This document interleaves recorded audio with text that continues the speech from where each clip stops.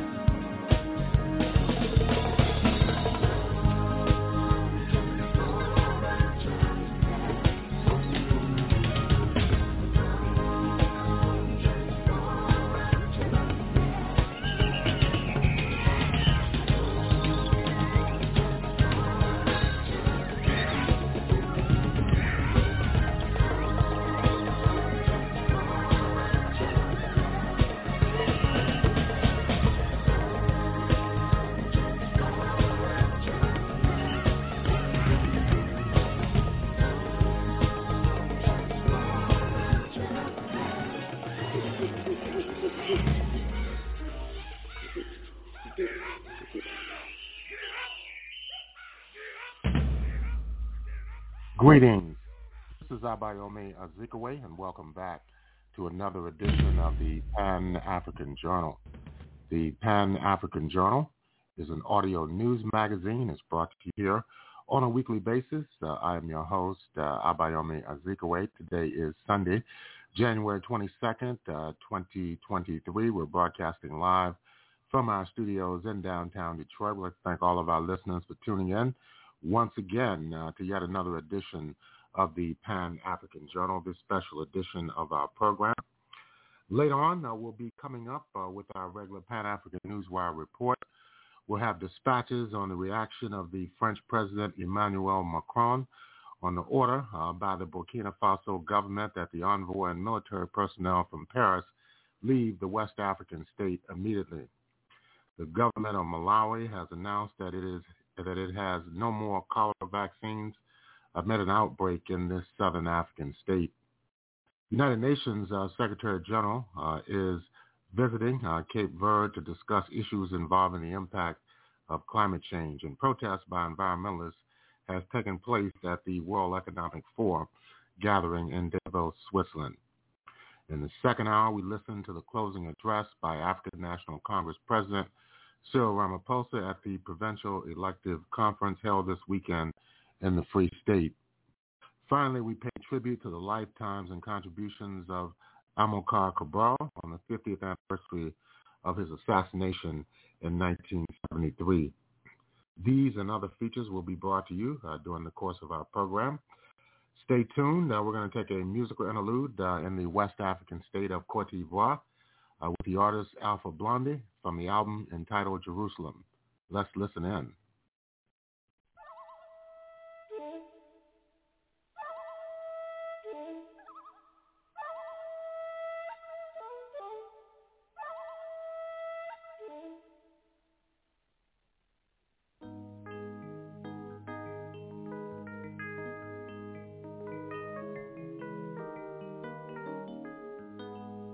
Baruch Ata Adonai,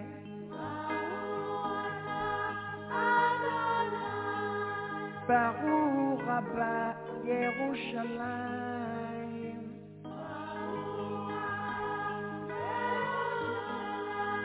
Baruch Ata Adonai,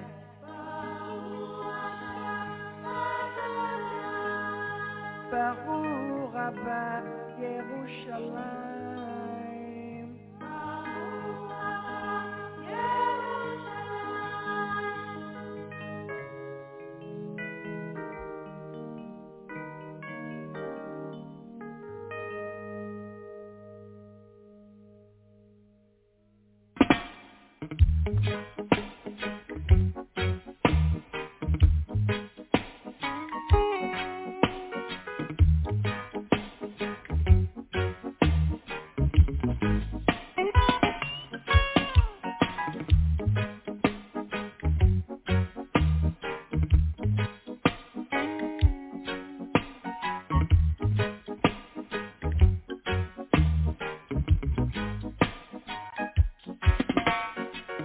from the Bible to the Quran, Revelation in Jerusalem, Shalom, Salam Alaikum. You can see Christians, Jews and Muslims living together and praying, Amen. Let's give thanks and praises. Baruch Ata Adonai, Baruch Abba Yerushalayim, Baruch Ata Adonai, Baruch Abba Yerushalayim.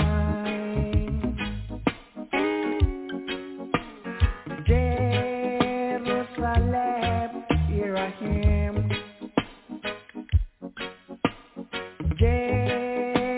Jerusalem, je t'aime. Jerusalem,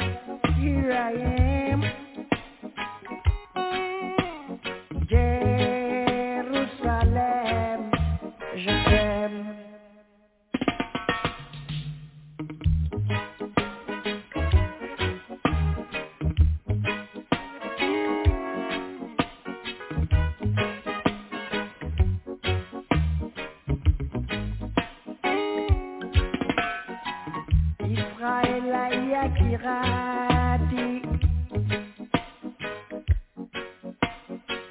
Israel Yakirati, Ani Oevota,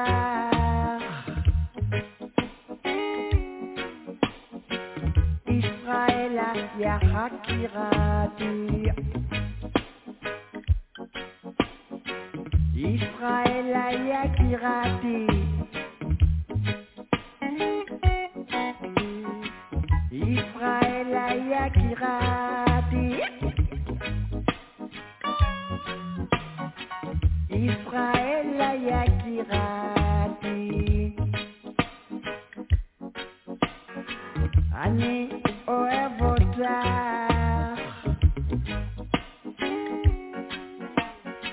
Israel Yakirati.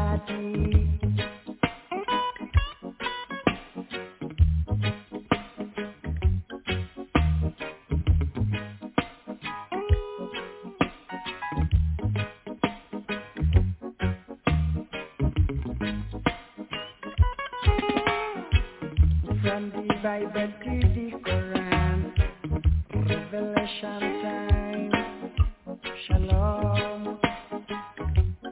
Salam Alaikum. You can see Christians, Jews and Muslims living together and praying, Amen. Let's give thanks and praises. Adonai, Baruch Rabba Yerushalayim, Baruch Adonai, Baruch Rabba Yerushalayim.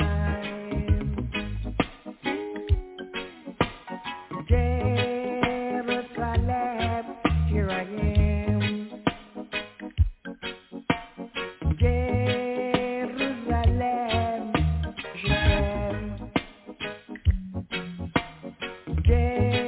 Jerusalem, here I am. Jerusalem, je t'aime. Israel Yakirati, Israel Yakirati, Ani Oevota,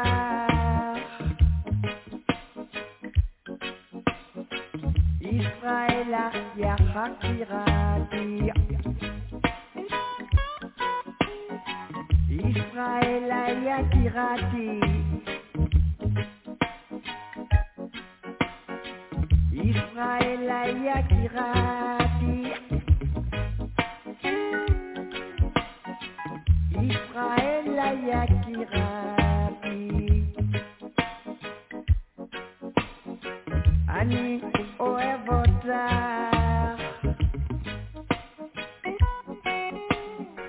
Israel Yakirati,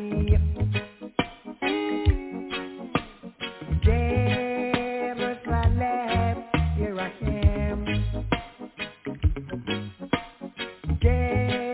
Jerusalem, je t'aime.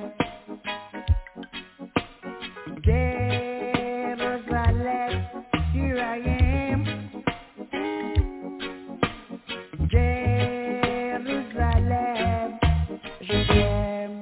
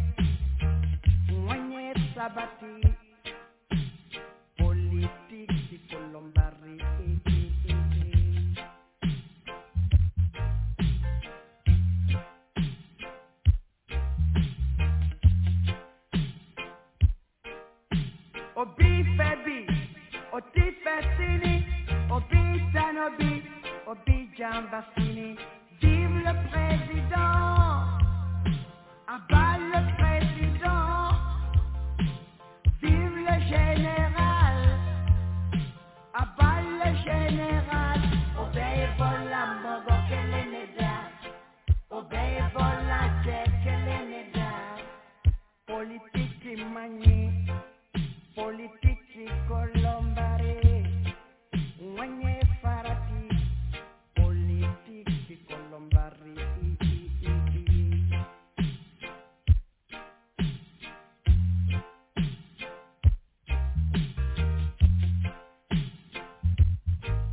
Obetere fo kila yere sanfe, katere fo kila jigi. Obetere fo kila yere sanfe, katere fo kila jigi. Obetere fo, katere fo kila yere sanfe, katere fo kila jigi.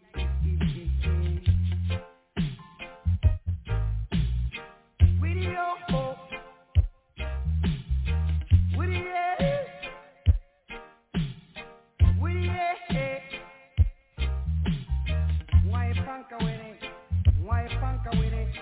Why pam pam panka with it?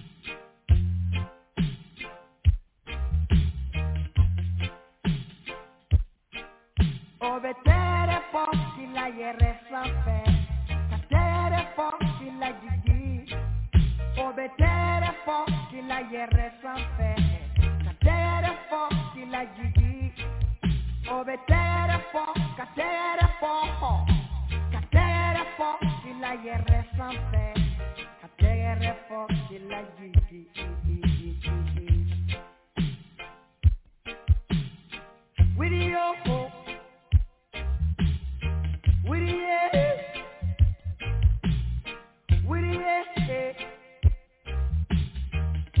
panka were, mwae panka were, mwae pam pam panka were.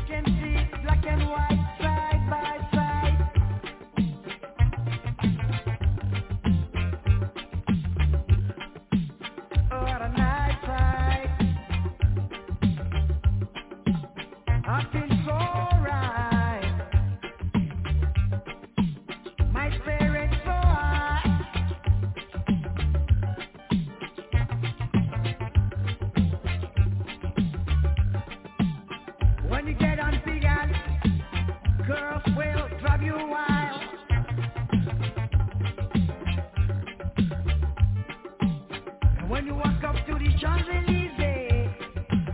Let your right play, let them play, let them play. I love Paris. I love the way the people move, yeah. I love Paris. I love the way the children move. Moving out century to century.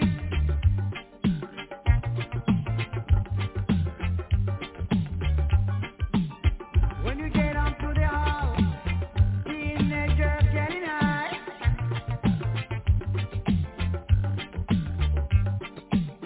So you ride back to the Champs-Élysées. You let your ride play, let them play, let them play. I love Paris.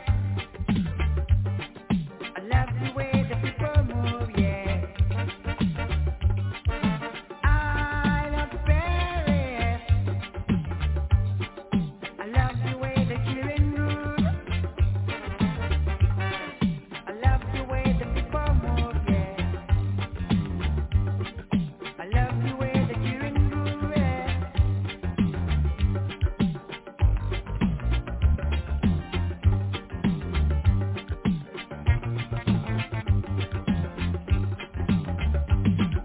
I love the way the children move, yeah.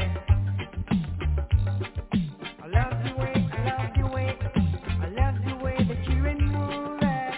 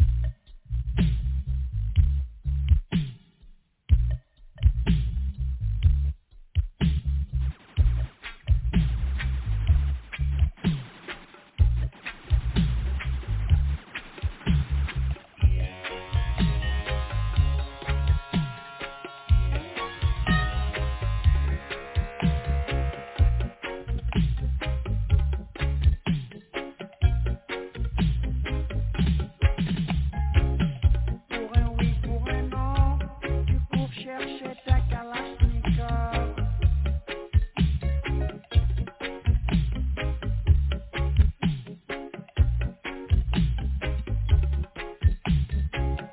Quand tu t'aimes la haine, tu récoltes ta Kalachnikov.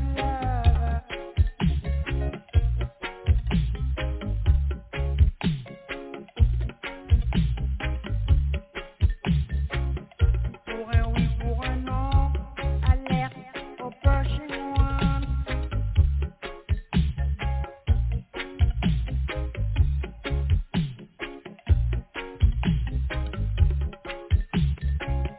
Because les homo sapiens veulent tous être number one, yeah.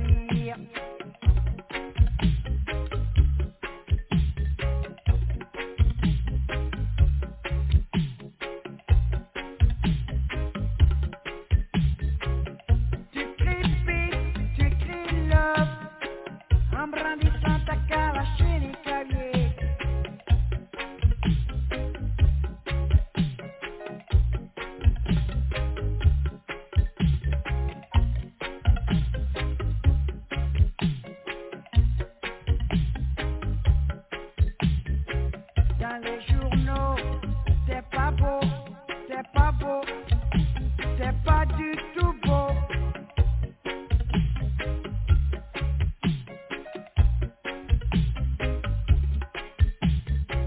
Interpol veut savoir.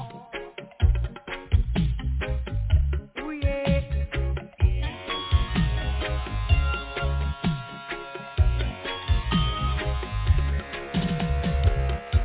La Kalachnikov pleure, ça peut être histoire.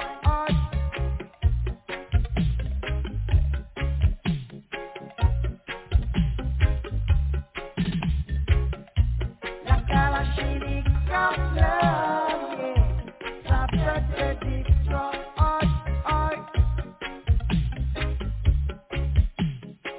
Ça peut être histoire.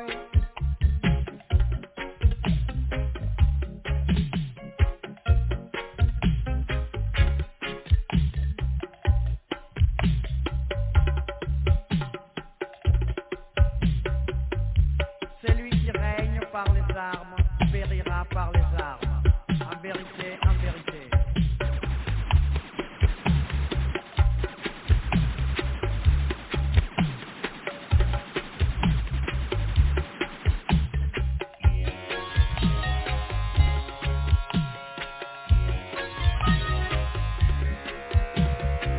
Dans les journaux, c'est pas beau, c'est wanted, c'est pas beau, c'est wanted.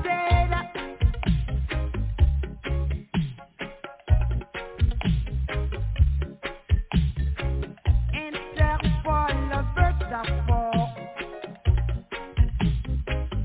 Oh yeah.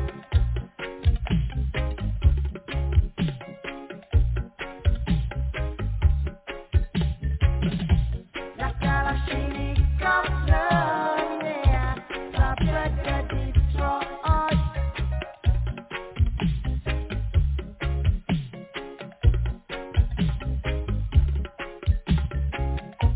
La Kalachnikov pleure, ça peut être histoire.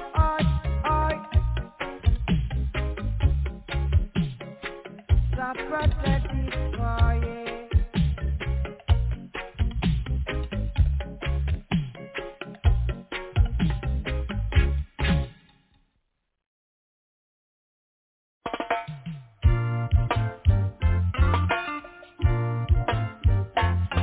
Travailler c'est trop dur, et voler c'est pas beau. Mener la charité, c'est quelque chose que je ne veux plus faire. Chaque jour que moi je vis, on me demande de quoi je vis. Je dis je vis sur l'amour, et j'espère vivre mieux. Je prends mon vieux cheval, et j'attrape ma vieille serre. Je serre mon vieux cheval pour aller chercher ma belle. Je prends ma vieille Bible, ma Torah, mon vieux Coran, d'Abidjan à Saint-Félix. Je cours chercher Hélène. Travailler c'est trop dur, et voler c'est pas beau. Maner la charité, c'est quelque chose que je ne peux plus faire. Chaque jour que moi je vis, on me demande ce que je dis. Je dis je vis sur l'amour, et j'espère vivre mieux. Je prends mon vieux cheval, et j'attrape ma vieille serre. Je serre mon vieux cheval pour aller chercher ma belle.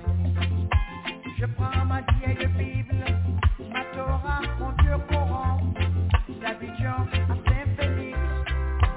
Je fonce chercher Hélène.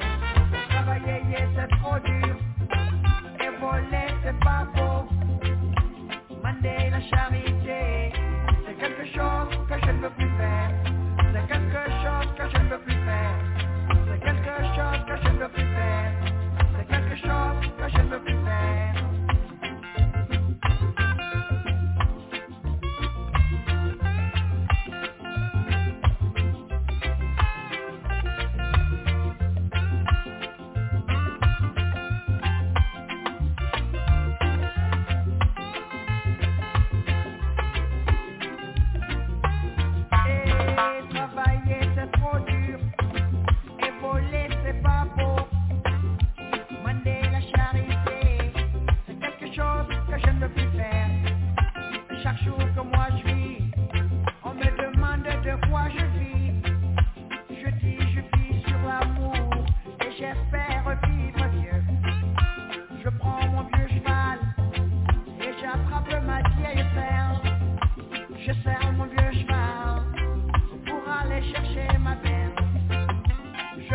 ma vieille Bible, ma Torah, mon Dieu Coran, d'Abidjan à Saint-Félix, je prends chercher Hélène. Travailler c'est trop dur, et voler c'est pas beau. Mander la charité, c'est quelque chose que je ne veux plus faire. C'est quelque chose que je ne veux plus faire. C'est quelque chose que je ne veux plus faire. C'est quelque chose que je ne veux plus faire.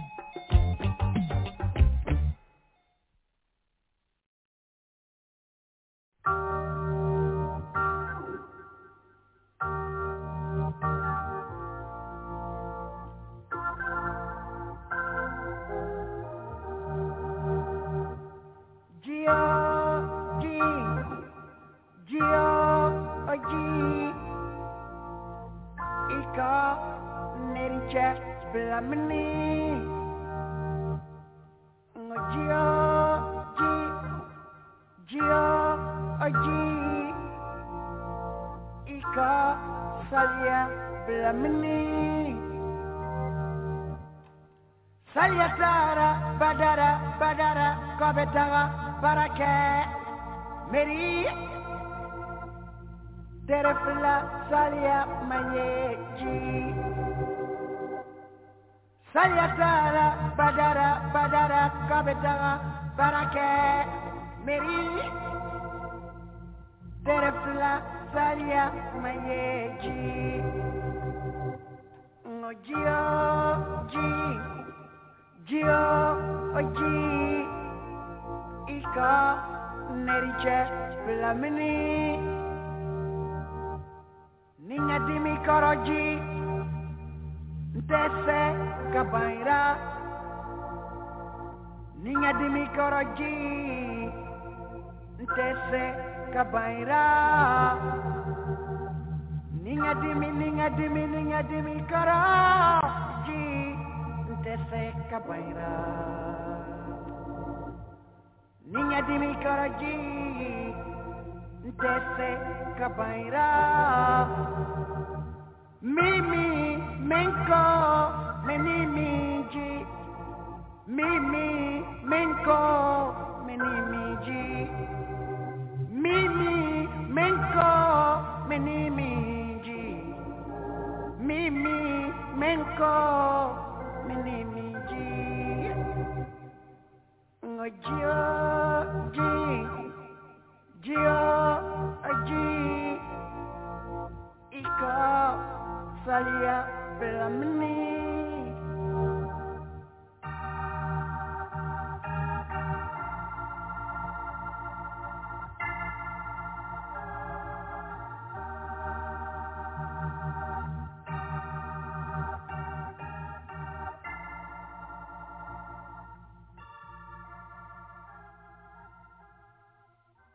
Welcome back.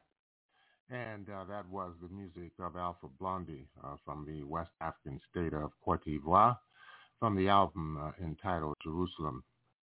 Right now we want to move into our Pan-African Newswire segment of our program, and these are some of the headlines in today's Pan-African Newswire. Our lead story deals with the current situation in regard to the French presence in the West African state of Burkina Faso. French President Emmanuel Macron said earlier today he was awaiting, quote, clarifications, unquote, for Burkina Faso's leader, following a report saying authorities in the West Africa ordered hundreds of French troops to leave the country within a month. Macron said during a news conference in Paris that the message from Burkina Faso were, quote, confusing, unquote, with leader Ibrahim Traoré away from the capital of Ouagadougou. Burkina Faso's national broadcaster, RTB, reported yesterday that the military government had decided on Wednesday to end the French military presence in the country. RTB cited the official Agence d'Information du Burkina as the source of the announcement. I think we must be very careful, Macron said, about the report mentioning Russia's possible interference and the need to make sure that there was no, quote, manipulation, unquote, of information. Anti-French sentiment has grown in Burkina Faso, a former French colony, since Traoré seized power in September. Traoré has been overtly open to working with other countries, notably the Russian Federation. In the southern African state of Malawi, the worst cholera epidemic in decades has sparked massive demand for vaccines, but stocks are reportedly running low. According to local media, citing the spokesperson for the Malawi's health ministry, Adrian Shikombe, the country has no more cholera vaccines. Malawi secured a tranche of 2.9 million doses from the Gavi-supported global oral cholera vaccine stockpile in November. The country's 29 health districts reported cholera cases since the confirmation of the first case in March of last year. As of January the 20th, Malawi health authorities reported a total of 631 new cases of cholera and 17 new deaths. The cumulative confirmed cases and deaths reported since the onset of the outbreak stood at 28,132 and 916 deaths. In its daily update, the health ministry urged all Malawians to adhere to preventive and containment measures. You're listening to the Pan-African Newswire segment of the Pan-African Journal. United Nations Secretary General Antonio Guterres arrived in Cape Verde for the Ocean Race Summit on Sunday. He also plans to observe some of the solutions being considered to help protect the 10-island archipelago off the coast of Africa. Speaking to journalists, Guterres said Cape Verde is on the front lines of the existential crisis generated by climate disruptions, as it has faced a severe drought, as well as sea level rises and loss of biodiversity and ecosystems, which present an existential threat to this and many other archipelagos. He added that he was profoundly frustrated by the fact that world leaders are not taking the necessary action and making the investments needed to face this life and death emergency. And finally, in the city of Davos in Switzerland, Vanessa Nakati of Uganda, together with prominent young activists including Greta Thunberg from Sweden, Helena Lulinga of Ecuador, and Luisa Numbau of Germany, participated on Thursday in a roundtable with the International Energy Agency Executive Director Faith Burrell at the World Economic Forum's annual gathering in Switzerland. Nakati, who at one point choked up, said, quote, "Leaders are playing games," unquote, with people's futures. People in parts of the world most affected by climate change are, quote, clinging to their lives and just trying to make it for another day, to make it for another week, to make it for another hour, another minute, unquote, she said. Gualenga said the world is taking a really dangerous path. Greta Thunberg blamed corporate bigwigs meeting in Davos for fueling the destruction of the planet by investing in fossil fuels and prioritizing short-term profits over people affected by the climate crisis. The activists brought a cease and desist letter calling on the heads of the fossil fuel companies to stop all new oil and natural gas projects, signed by nearly 900,000 people. Scientists say no new fossil fuel projects can be built if the world is to limit global warming to 1.5 degrees Celsius, that's 2.7 degrees Fahrenheit, in line with the climate goals set in Paris in 2015. With that, we're going to conclude the Pan-African Newswire segment of the Pan-African Journal. In concluding this segment, we want to remind our listeners that the Pan-African Newswire is an international electronic press service. It is designed to foster intelligent discussions on the affairs of African people throughout the continent and the world. The press agency was founded in January of 1998 and has since then published thousands upon thousands of articles and dispatches in numerous newspapers, magazines, journals, research reports, and on blogs and websites throughout the world. The Pan-African Newswire represents the only daily international news source on Pan-African and global affairs. If you'd like to log on to the Pan-African Newswire, just go to our website at panafricannews.blogspot.com. That's panafricannews.blogspot.com. And if you'd like to have access to today's Pan-African Journal, special worldwide radio broadcast, just go to our website at the Pan-African Radio Network. That's at blogtalkradio.com/Pan-African Journal. That's blogtalkradio.com/Pan-African Journal. And we'll take a break. We'll be back with more of our program for this week.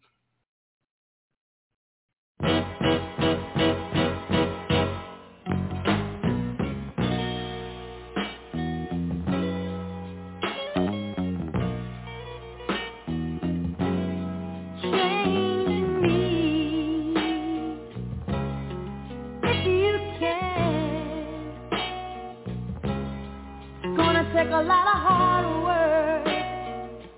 You must be old man.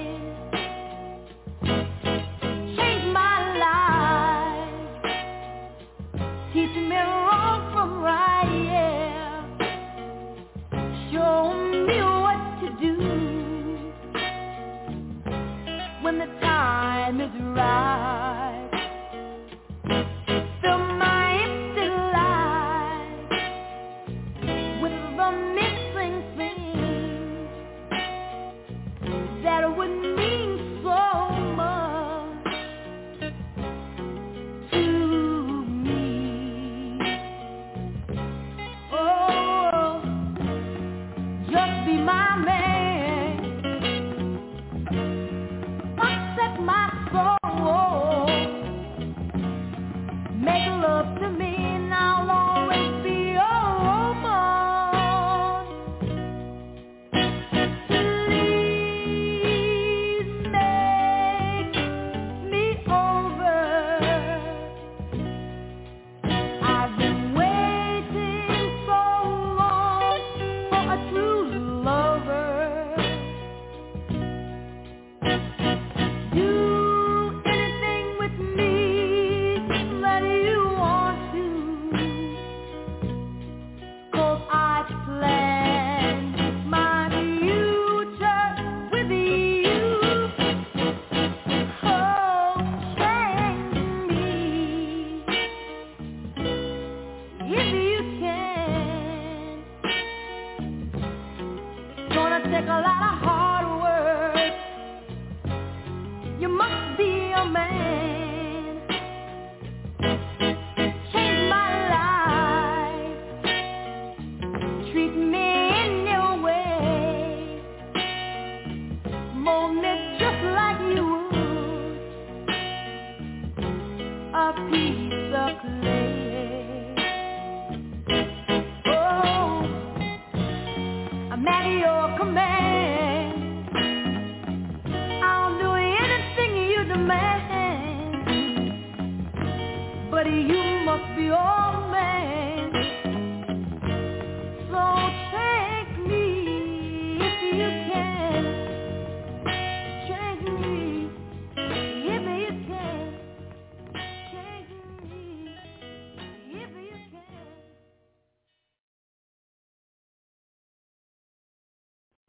The voice of Barbara Mason, Change Me If You Can.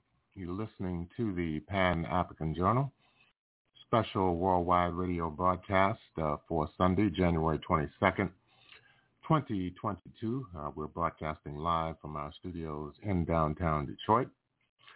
And the African National Congress concluded the Provincial Free State Elective Conference today and emerged with a new leadership of the Free State ANC leadership, provincial leadership. We want to listen to the concluding address by President Cyril Ramaphosa, the President of the Republic of South Africa and also President of the ruling African National Congress. He gave the concluding address earlier today in South Africa. Let's listen in.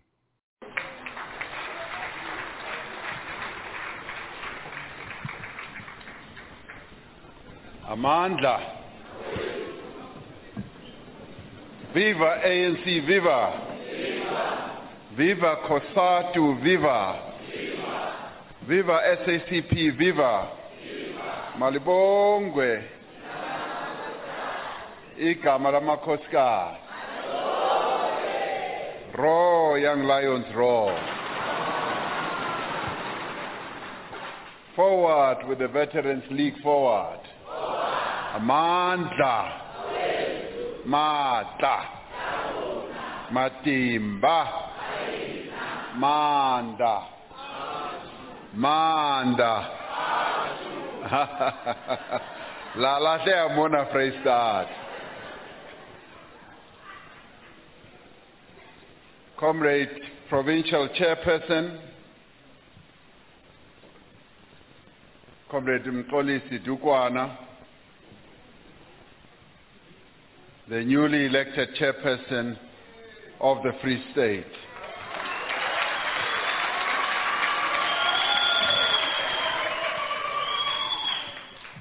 Comrade Ketso Makume, the newly elected deputy chairperson of the Free State. Comrade Dihelele Mochwaneng, the newly elected Secretary of the Province of the Free State,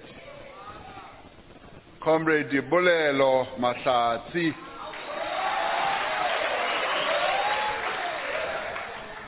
the newly elected Deputy Provincial Secretary of the ANC in the Free State, Comrade Matabo Leeto, the newly elected Treasurer General. Oh, Treasurer, not Treasurer General. Also Kaufita Monu. Maybe one day. The Treasurer of the ANC in the Free State, members of the National Executive Committee, leaders of the Alliance here present, from COSATU, the SACP, leaders of the ANC Women's League, the ANC Youth League, the ANC Veterans League, delegates to this conference, a historic conference of the ANC here in the Free State.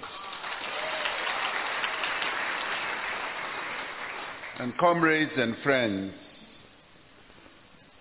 comrades, ke le dumedisa kaofela lebitsong la African National Congress, ihlile le lebitsong la National Executive Committee ya ANC. Ke batla ho le leboha hore le kgonne ho tshwara conference hara mathata. When at one stage it seemed like this conference will not happen and it will collapse or be collapsed, you refused to have this conference collapse. I want to thank you for your commitment, for your resoluteness, and for your determination that this conference must happen. We had hoped that this conference would take place before the national conference, but it was not to be. But we are really pleased that you've been able to hold what I would call a watershed conference. Conference ejena re qetile ho itshwara ka 2004. Kajeko lena, you've held a conference that has been so successful. Barata kapa barati, conference ena is successful. Ikhile hona le bao ba sarati. Hona le bao ba ne ba batla hore conference ena e ska dula. Empa le entse ntho e ntle haholo hore conference ena e be teng. A se nna fela le ditho tsa NEC tse le lebohang ke batho ba Freistata ba ne ba emetse conference ena, and they wanted this conference to succeed. Just like Comrade Dukwana said, Me Madumise o ne a lakatsa hore a be teng conferenceng ena. She is an ANC veteran. She's already advanced in her age, although she's still very youthful. She and many citizens of the Free State were looking forward to the success of this conference. You have given her and many others a wonderful New Year present. Thank you very much for having done so. It has been a long and arduous road to come to this point of holding this conference. And I want to congratulate the leadership that you have elected and the leadership that you are also going to elect as additional members to the PEC. And I'm sure that you are going to elect leaders who are going to take the renewal project forward. Because this conference is about renewal. And as I said when I addressed the January 8th rally, I said, renewal this time round is irreversible, is irrevocable, and renewal is the only way forward. That is exactly what your conference is about. Ke conference ya renewal yena. It's a conference of renewal because, comrades, you have now built a very good foundation to revive the ANC, to wake the ANC up in the Free State. There was a time when the branches of the ANC, you yourselves as members said they did not exist. But you did a most amazing and wonderful thing. Towards the national conference, the 55th conference, many, if not all your branches did meet. You held your meetings, and that to me showed the beginning signs of the revival and the renewal of the African National Congress. Ke lona ba tsosang ANC. ANC ena ya rona e a tsoha jwale mona Freistata. Conference ena e bontsha hantle hore ka nnete ANC e eme ka maoto ebile e a tsoha and e tlo tsoha ba rata kapa ba rate. So comrades, I commend your spirit and your dedication. And number 3 of your regions must still hold their conferences, and I have no doubt that beyond this provincial conference and on the back of the national conference, those regions will be able to hold very successful conferences. You will be able to rebuild the branches of the ANC and make them alive. And this conference, comrades, is about the people of the Free State. It's not about you.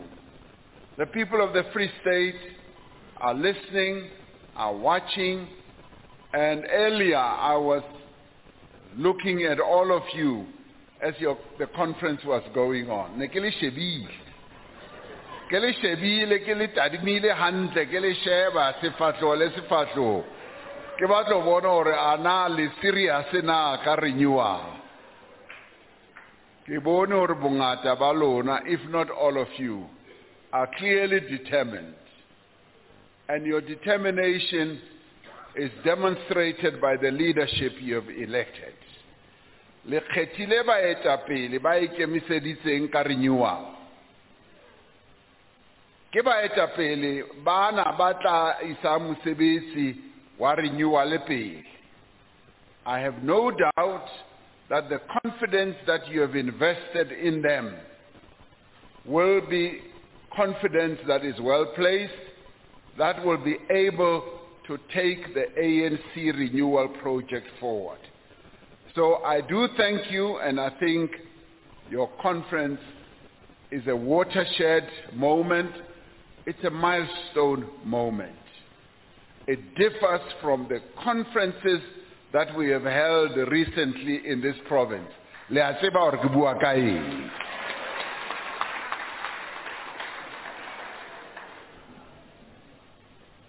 55th National Conference, comrades, reaffirmed the primary role and intent about the ANC main reason for existence, which is to better the life of our people. And Lelona, as you are meeting here as a conference, you need to be affirming that this is precisely why the ANC exists here in the Free State. It exists for no other reason but to improve the lives of our people.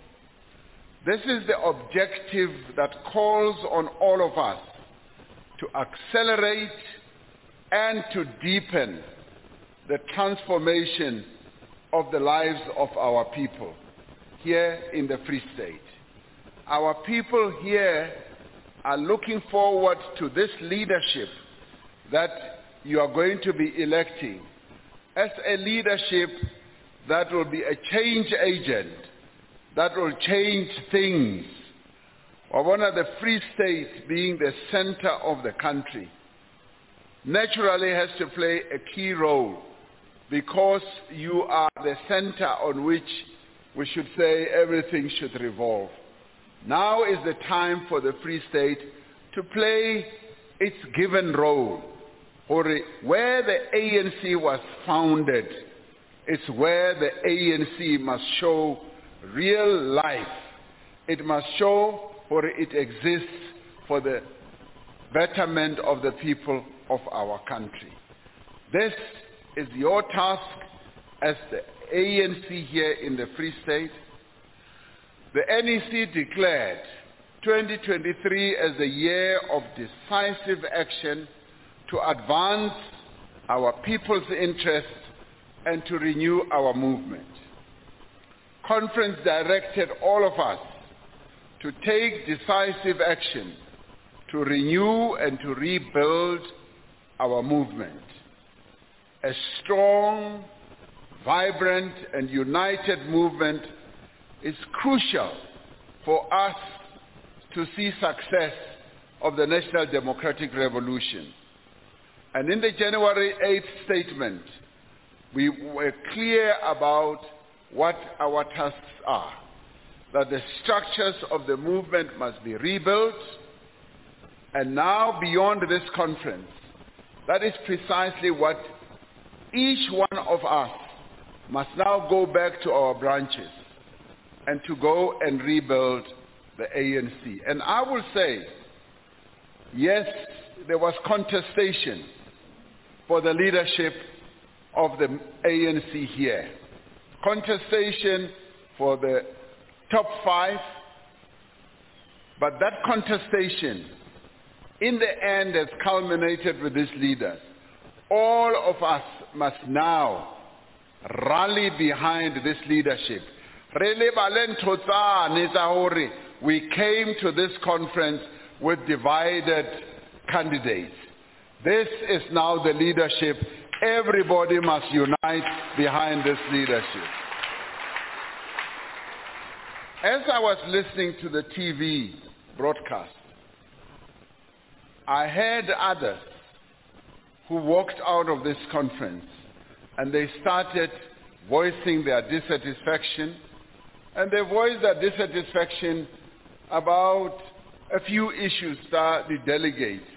They said, no, there were supposed to be 650 delegates. In the end, there were additional 7 delegates, and for that reason, they are going to court. Ukaya court for 7 delegates now.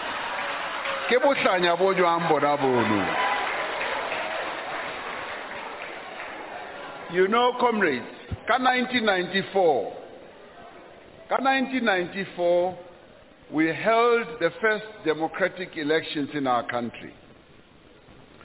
And we won all the provinces, except for KZN.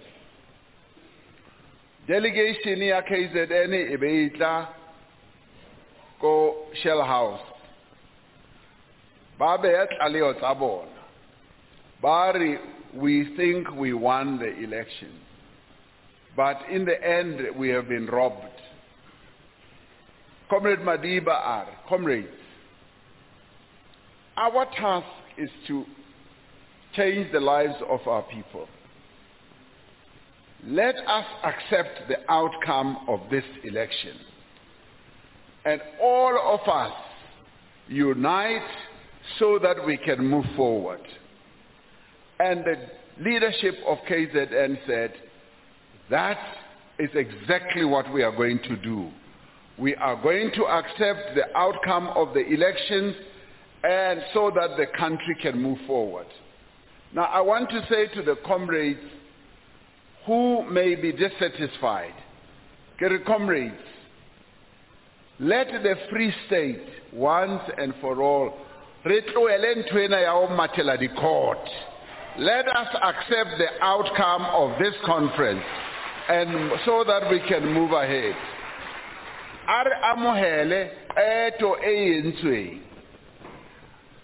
Because if we continue to have squabbles amongst us, we weaken the ANC. The people of the Free State will walk away from us. This is the time when we must now be united, and it must be principled unity. We must tell ourselves we are uniting because we want to improve the lives of our people. It must not be about us. It must be about the people of the Free State. Ke ona kopo e ke etsang ho bano bana ba reng a ba tswella pele ka di-candidates tsa bona. Elections lead to some succeeding, some not succeeding. And we have always said, after a leadership is elected, the tradition in the ANC has always been we all rally behind the elected leaders. Whether we like them or not, we rally behind them because what is important is the ANC and not ourselves as individuals. That is what I am calling for. So, Keir, are tloele dintho tsena tsa ho matela dikantoro re sebetse mmoho, because we have a bigger task here in the Free State to reposition the ANC so that the ANC, after all these years, mo ho no etsahala bohlaswa, mo no etsahala dintho tse tsileng, re ahe ANC hape, re khutlisetse mo e tlameileng hore be teng, hore ebe mane boemong bo kodimo dikelellong tsa batho ba haeso. And we can only do that if we unite and remain united as the African National Congress in the Free State and nationally, of course, beyond this conference. So my call to all those who are delegates to this conference is that let us accept this outcome, and let us also accept the outcome that is now going to happen as you elect your other leaders who are going to work with the top 5 leaders. Leadership at all levels must be people who demonstrate that they are also prepared to unite the ANC. So to these leaders and those who are going to be additional members, I say your task must be to unite everyone. Comrade Dukwana, leskara hale kgethilwe tjena. Lona be le ipona hore ke lona batho fela. You must take it as a task to unite the ANC, to even reach out to those who were not walking with you to this end.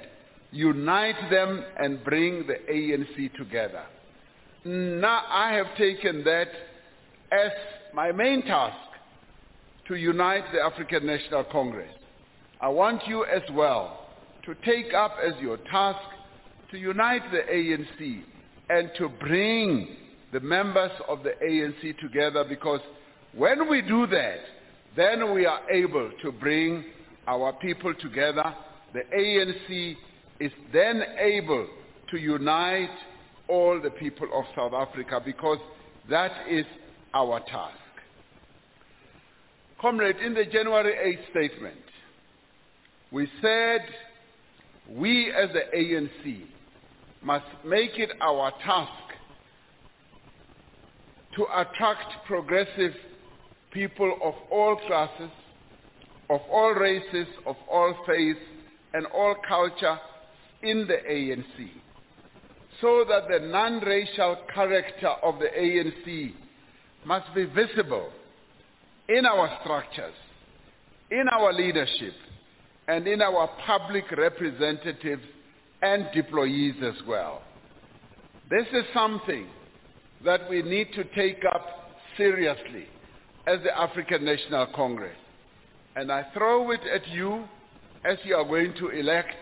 Let us remember that we are a non-racial organization. And within our ranks, we must also have the people of our country must feel that they are also represented in the African National Congress. And we must therefore remain also committed to the other important aspect of our character, which is a non-sexist organization, and we must be able to remain true. Today, we've got 3 men and 2 women in the leadership of the top 5. That is a great progress, but we also want to see the entire additional members that you will elect representing the non-sexist character of the African National Congress. That is important.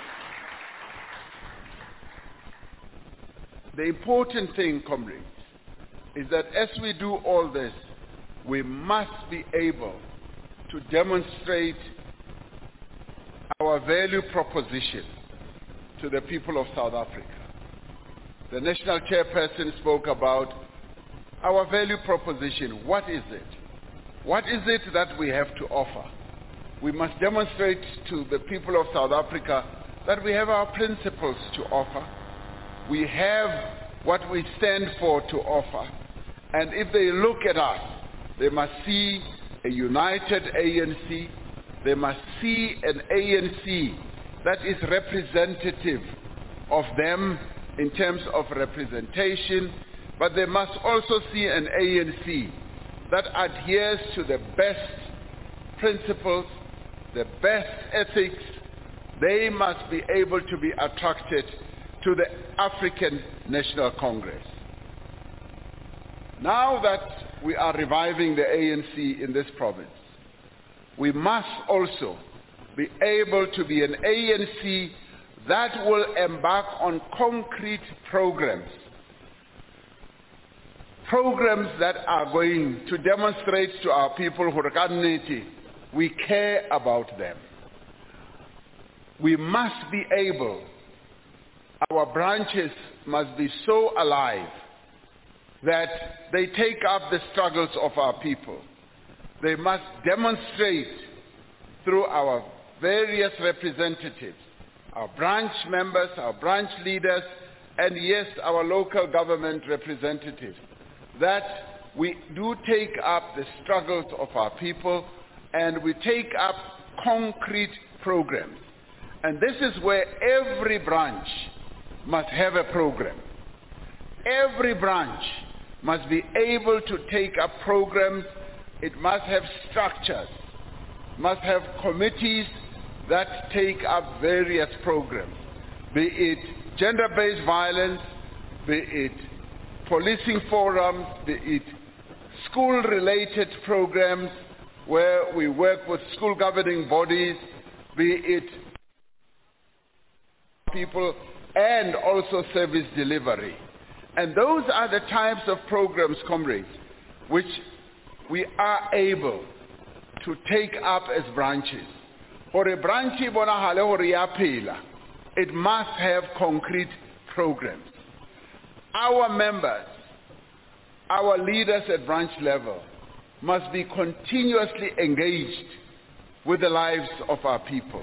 Precisely what Comrade Dukwana was saying.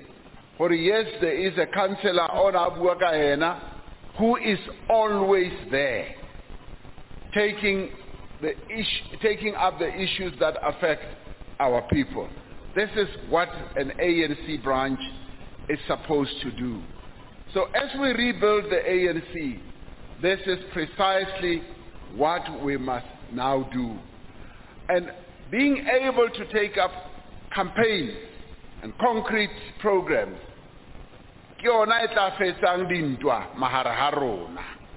then we don't have idle hands. That is when we are able to be busy all the time to serve our people. And as I said, the ANC is about serving our people. The ANC is about caring for the people of our country. Now, if there ever was a time for us to demonstrate that, this is the time when we should do so, when we renew the African National Congress here in the Free State. We have had a lot of neglect of various tasks that we were supposed to take up. As local government, our local government structures here in the Free State, almost all of them have not had audit outcomes that the Auditor General has been able to speak very positively about. Yes, there are pockets where our local government structures are being rebuilt, but we want to see a wholesome process here in the Free State where we begin to give the services that are required to our people, where our local government structures, our local government focuses on serving the people of our country, of our towns, and where service delivery becomes something that we focus our attention on. Because our people cannot continue living in squalor. They cannot continue living with sewage water just flowing in their roads. They cannot continue living with the issues of service delivery as they have been going on. Now, currently, we have energy challenges, and the causes of our energy challenges are well known to many of us. Eskom's historically inadequate maintenance and delayed investment in building new power stations is the main cause of why we are where we are. We're having load shedding, which understandably is making the people of South Africa angry, making the people of South Africa frustrated, and is negatively impacting on the livelihoods of our people, on the health of our people, on the food production in our country, and negative impact on the economy. And our people are losing their businesses. Many people are reporting where their businesses are failing because of load shedding. Now, the problems that have given rise to where we are started way back, 1998, when we were told by Eskom that we now need to add capacity to the grid. And that was neglected. And in the course of time, maintenance was stopped on our power stations. And the power stations were driven hard. So hard that it's almost like your vehicle. If you have a vehicle and you don't send it to service and you don't maintain it, it will break at some point. And this is exactly where we are. As I have said even in addresses to the nation, we are short of some 6,000 megawatts. Our grid capacity is short of 6,000 megawatts. And we've been working very hard. We've put in place an action plan which I announced last year in July.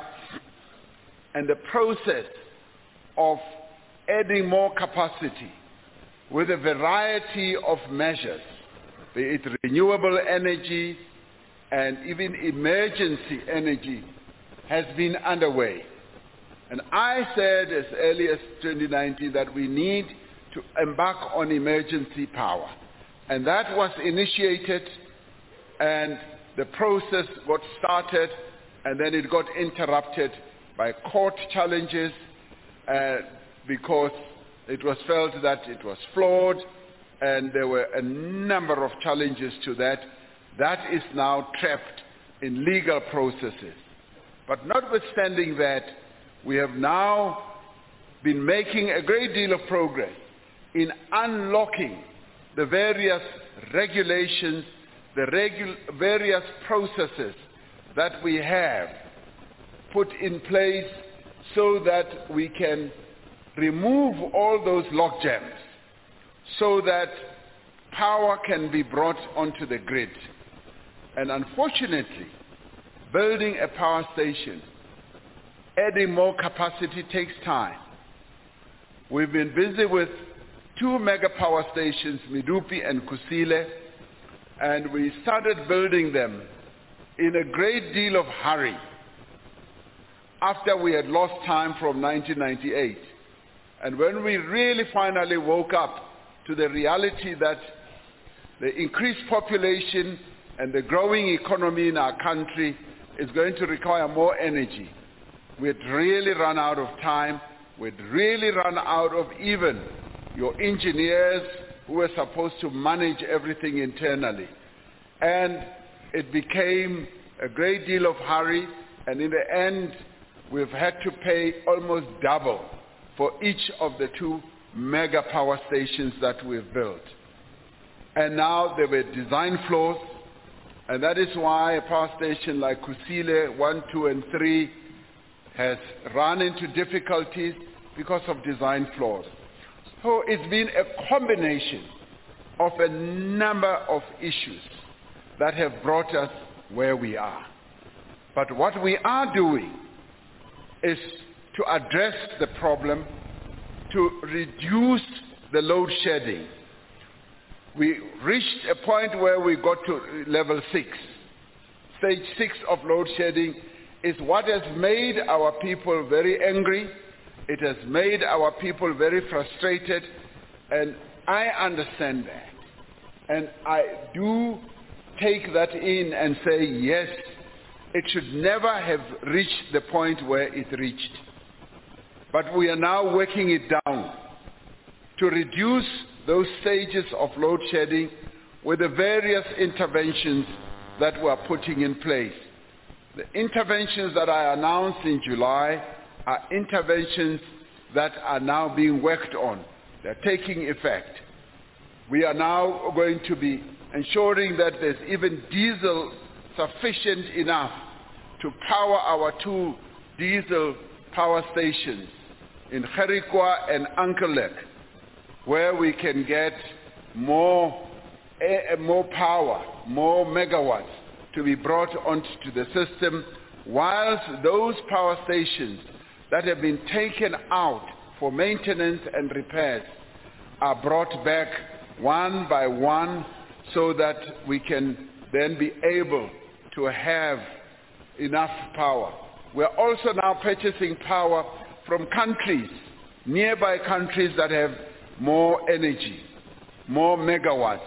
We're bringing that in. We're also going to companies that have installed more capacity and bringing that in. Now, we're cutting the red tape. There's been a lot of red tape in the system. And we are also bringing in experts, engineers that had either left ESCOM, that are scattered all over. We've made a call that they should come back, they should come into ESCOM and give us the assistance so that we can improve our power generation system. And we are going ahead, of course, with restructuring ESCOM itself so that we reposition it so that it can serve the times that we live in, like other electricity companies in other countries. Now, of course, as we are all frustrated, we now receive a further double blow from NERSA, which says they want to increase the tariff by 18%, which adds to the frustration that our people are having right now. And we have listened to our people. I have been spending a lot of time meeting with various role players, be it business, be it trade unions, religious leaders, traditional leaders, yes, indeed, as well as community-based organizations. Now, all of them have come forward with really good suggestions. And I see today in some newspapers they say all these consultations have amounted to nothing. But they have amounted to a lot, because the various role players that we've been talking to have come up with a lot of suggestions. And some of the suggestions are suggestions that we want to work on. For instance, on rooftop solar panels, the social groups have said, President, let's have solar panels all over the country. Let us install those. We did talk about that earlier, and Treasury has been finalizing precisely how we can have solar panels installed and how our people can be supported to have those type of solar panels. We've been talking to our people also about the tariff, and we are looking at this issue of the tariff. I have personally said to ESCOM, it will be an injury to our people if we implement this 18% now when we are going through load shedding. Put it in suspense for a while. And so the ESCOM board is going to discuss that, because the tariff was decided on by an independent agency, which is NERSA, at the request, yes, of ESCOM, because ESCOM needs the finance to be able to continue generating the power that we all need. But I have said and made a proposal to the ESCOM board that let us put this in suspense, because it will not be fair to impose a tariff on our people whilst there is the load shedding that we are going through. So ESCOM is going to give consideration to that. And comrades, this is because we recognize and see the hardships that our people are going through. We are alive to those hardships, and we are doing everything we can to resolve this. And there will be a number of other initiatives that we will embark upon, that we will be able to talk about in time to come. Now, there's various role players that we consulted also made a number of suggestions with regards to the municipal debt. Our municipalities owe ESCOM almost 65 billion rand. And this is the 65 billion rand that ESCOM needs to continue generating energy for our country. And they've come up with a number of proposals that we should embark on a number of campaigns so that we can get this problem solved, and also encourage our people to pay. So comrades, the challenges that we are facing are challenges that we are addressing. It also has a very big impact on the economy of our country. The National Conference resolved that we now need to focus more attention on job creation. Job creation to make sure that jobs are created for young people, for the women of our country, but also not leaving out those, as I said at the rally here, who are 35 and above. Because sometimes we focus only on the very young ones and not focus on those who are 35 and above. So we have to be taking decisive action to rebuild our economy and to create jobs. I was talking to Comrade Dukwana, how here in the Free State we can capitalize on some of your endowments. And as a province, you have a number of endowments. The other time, pleasant surprise to us, we found that the Free State is the reservoir of an energy source called helium. Helium is one of those energy sources that can revolutionize our economy as well. The Northern Cape has the sun, you have helium. And through the discovery of helium here in the Free State, we can have all manner of energy sources, hydrogen, helium, gas, and all that. And this is one of the areas where we can turn that into a game changer for the Free State. The Free State used to be the gold reservoir of our country. That has gone down now, and now we are finding others. Agriculture is another area where we need to focus on to make sure that we bring black people into the agriculture, into the maize production of our country. We don't have enough black people in the maize production of our country, and the Free State can play a key role. We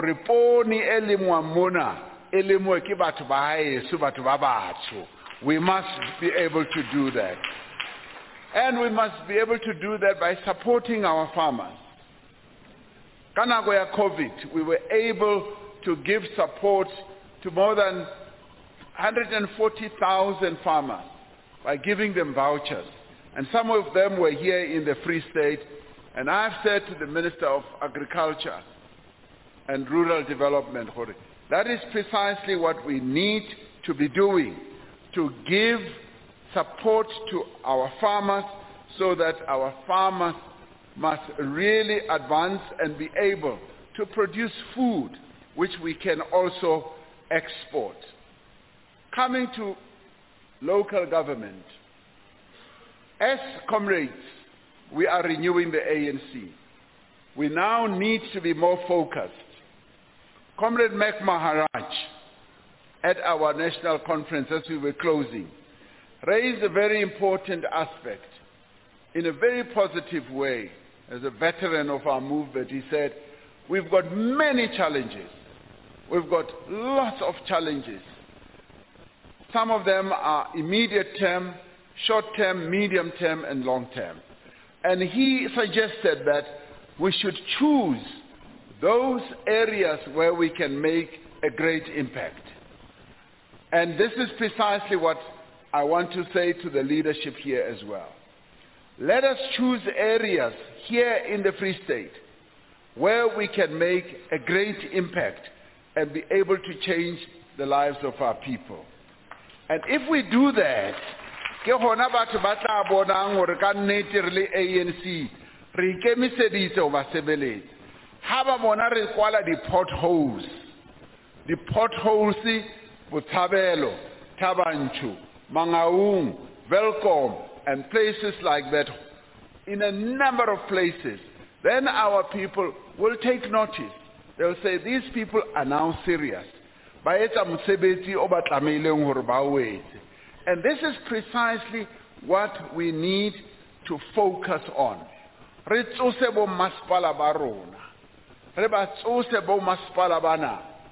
And rinte bana ba ikemiseditseng hore ba be mashodu ka bane bo masipaleng ba rona hona le mashodu bao ba emetseng fela hore di-tender tsena tse tswang bona ba nke di-tender tsena ba ska etsa mesebetsi.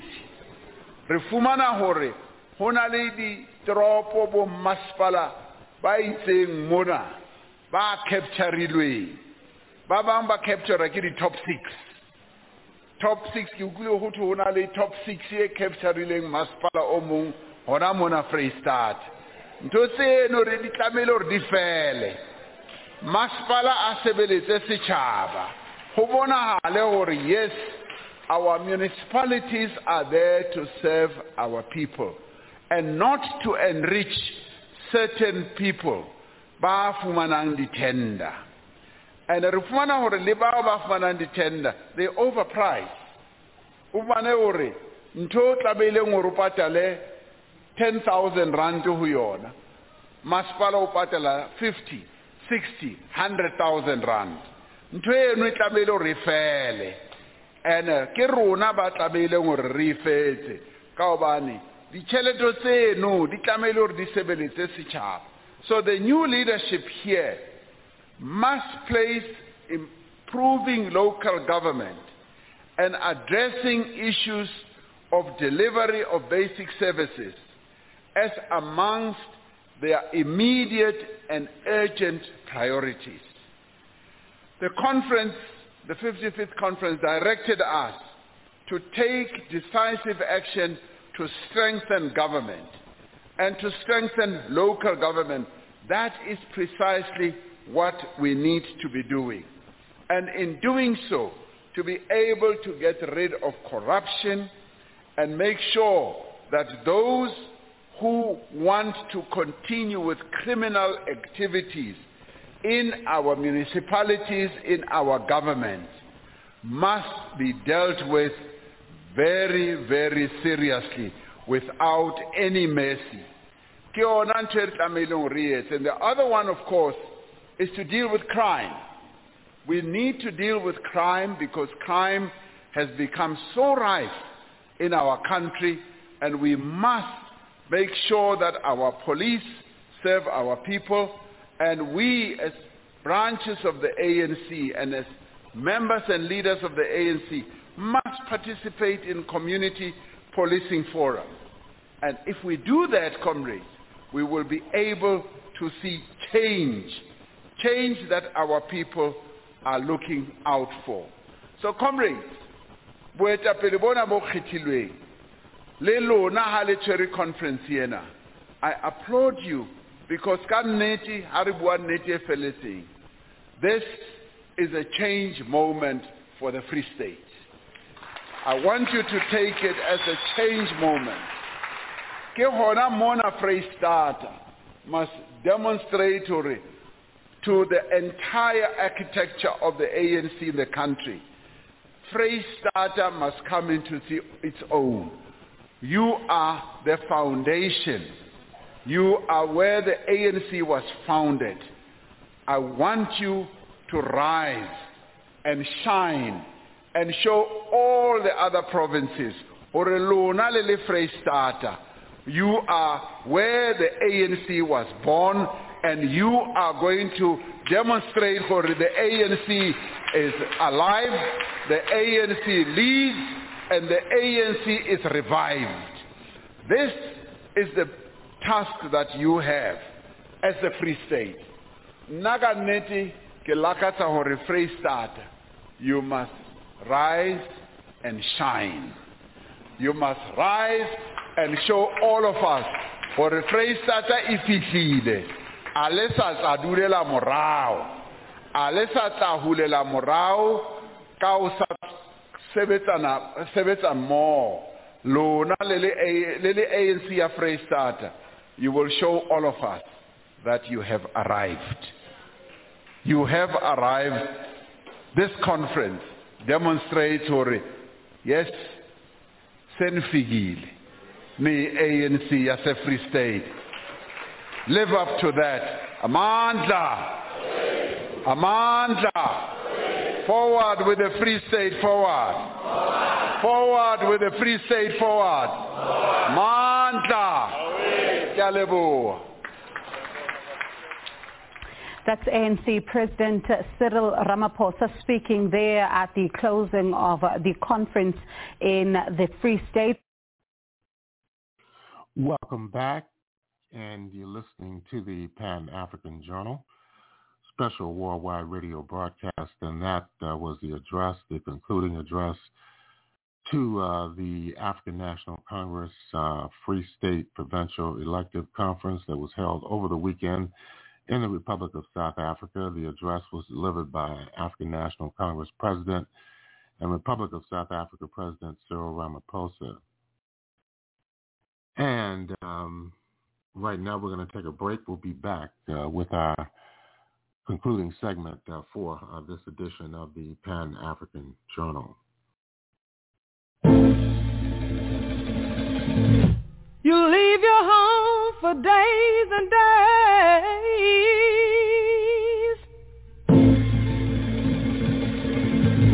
And I know, I said I know,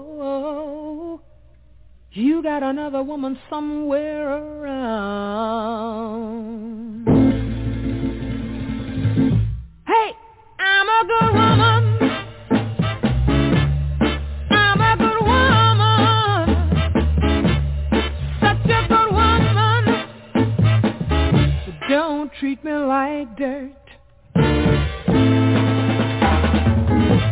I don't go nowhere. You don't take me out. If I put on a nice dress, baby, you wanna start a fight. Even my next door neighbor notice the shape I'm in. They're all talking. Even my so-called friends. Now I know what I'm gonna do. I'm gonna move away from here and pretend that I have happiness. Yes, I know what I'm gonna do. I'm gonna leave you. Gonna leave you. I'm gonna leave you. A change gonna come. A change gonna come, baby. And I don't mean maybe. Gonna leave you. 'Cause I'm a good woman. No, no, no. I'm a good woman. I'm a good woman.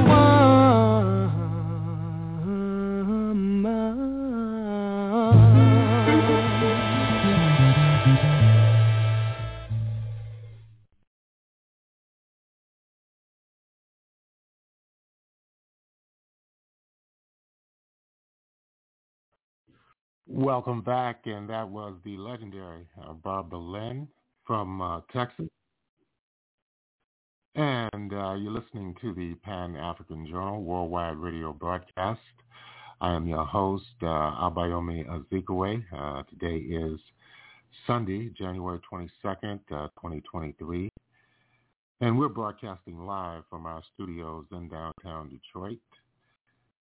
And this week represented the 50th anniversary of the assassination of Amilcar Cabral, the founder of the African Party for the Independence of Guinea and Cape Verde, the PAIGC, which was formed in 1956. Cabral organized the party, was also involved in building the military wing of the PAIGC, which waged an armed struggle against Portuguese colonialism between 1961 and 1974.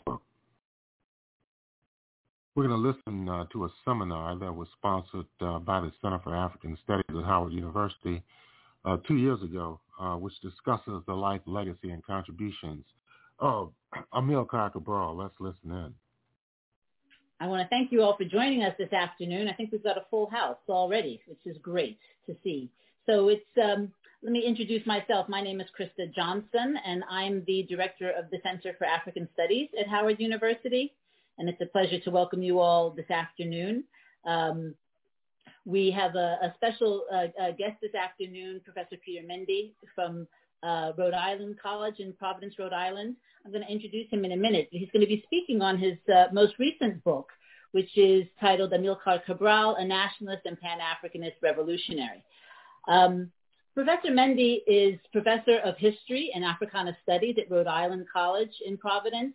And he was born, though, and grew up in the Gambia, but has strong roots to Guinea-Bissau and as well to Senegal. So a West African, definitely a Pan-African or West African for sure. His education was done in the United Kingdom. So both his BA, his MA, and his PhD were done in the United Kingdom. His PhD he holds in political science and West African studies from the University of Birmingham. His doctoral thesis was Portuguese colonialism in Africa, the tradition of resistance in Guinea-Bissau, 1879 to 1959. He subsequently turns that into a book. And in addition to that, of course, he has his latest book on Amilcar Cabral, but has also published numerous publications, including co-authoring a volume on a historical dictionary of the Republic of Guinea-Bissau, and then has co-edited a volume, this is in French, Pluralisme politique en Guinée-Bissau, une transition encore. With his chapter, The Emergence of Political Pluralism in Guinea-Bissau. Dr. Mendy has lived in Guinea-Bissau for over 7 years and was both director and then deputy director and then director of the leading social science research institutes in Guinea-Bissau. He witnessed the country's transition from a one-party state to multi-party dispensation, economic liberalization, and implementation also of stringent structural adjustment programs. So he has firsthand, obviously, on-the-ground experience and knowledge in Guinea-Bissau. So his talk today will actually be, of course, on his book, but really also about the current politics and societal circumstances and conditions in Guinea-Bissau, which will be an interesting conversation in and of itself. Professor Mendy has been teaching at Rhode Island College since 2000, and his research fields are broad. They include civil-military relations in contemporary Africa, the military and politics in Guinea-Bissau, democratization processes in Lusophone Africa, elections and electoral processes in Lusophone Africa, and war and peace transitions in Lusophone Africa.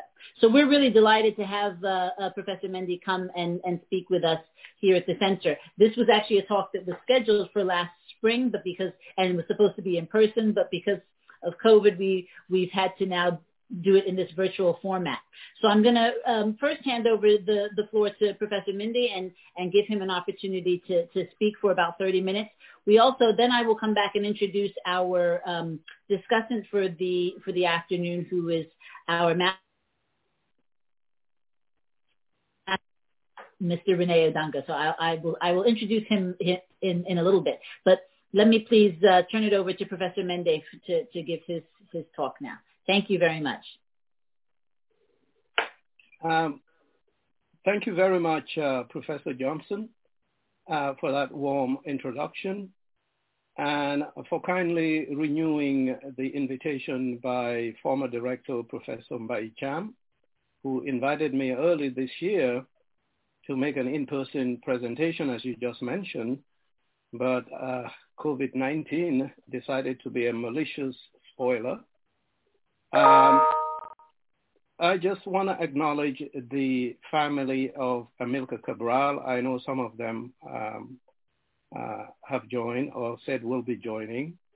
And to the distinguished participants, ladies and gentlemen, I send my warmest greetings and thank you for joining this virtual presentation. I would also like to thank the discussant in advance, irrespective of his perspectives. I am honored to remotely present my book, Amilcar Cabral, A Nationalist and Pan-Africanist Revolutionary. But I would like to start with a quick PowerPoint presentation to provide a visual overview. Now, I'm going to try and see if I can upload it from here. And we can. So I don't know how it's showing on your end.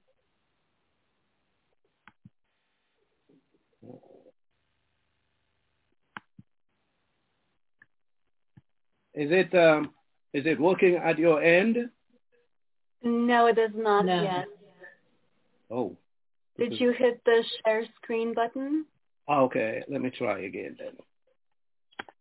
I did. I thought I did. So once you hit the share screen button, okay, you need to select which item to share. Oh. So then you have to double click on that item. Let me just try it again. There we go. Okay. Yeah, now we can see it. Okay. So let's get this PowerPoint going. Okay, so that's just the title. So this is the historical figure that the book is about. Amilcar Cabral was born in Guinea-Bissau, in the interior, the eastern part of the country, in a town called Bafata in Guinea-Bissau. Guinea-Bissau, as you can see from the map, is wedged between Senegal to the north and the Republic of Guinea to the east and to the south, and the Atlantic Ocean to the west. It is a country with an archipelago of 88 islands here. And this was actually the house where Cabral was born on 12 September 1924. His parents, Cape Verde, were Cape Verdeans. The father was Juvenal Antonio Lopes the Costa Cabral, and the mother was Eva Pinal Evera. These are images of them and the young Amilcar Cabral. Cabral was born, the parents came from the Cape Verde Islands. The Cape Verde Islands, 10 islands, an archipelago of 10 islands off the coast of Senegal, about 400 miles from Senegal and 900 miles northwest from Bissau.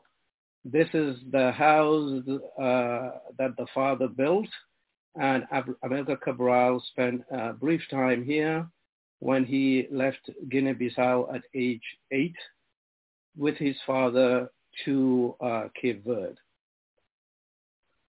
Okay, let me stop there, and I might have to come back. Well, let me just continue because what I was planning. So Amilcar Cabral was very much inspired by the tradition of resistance in both these two settings.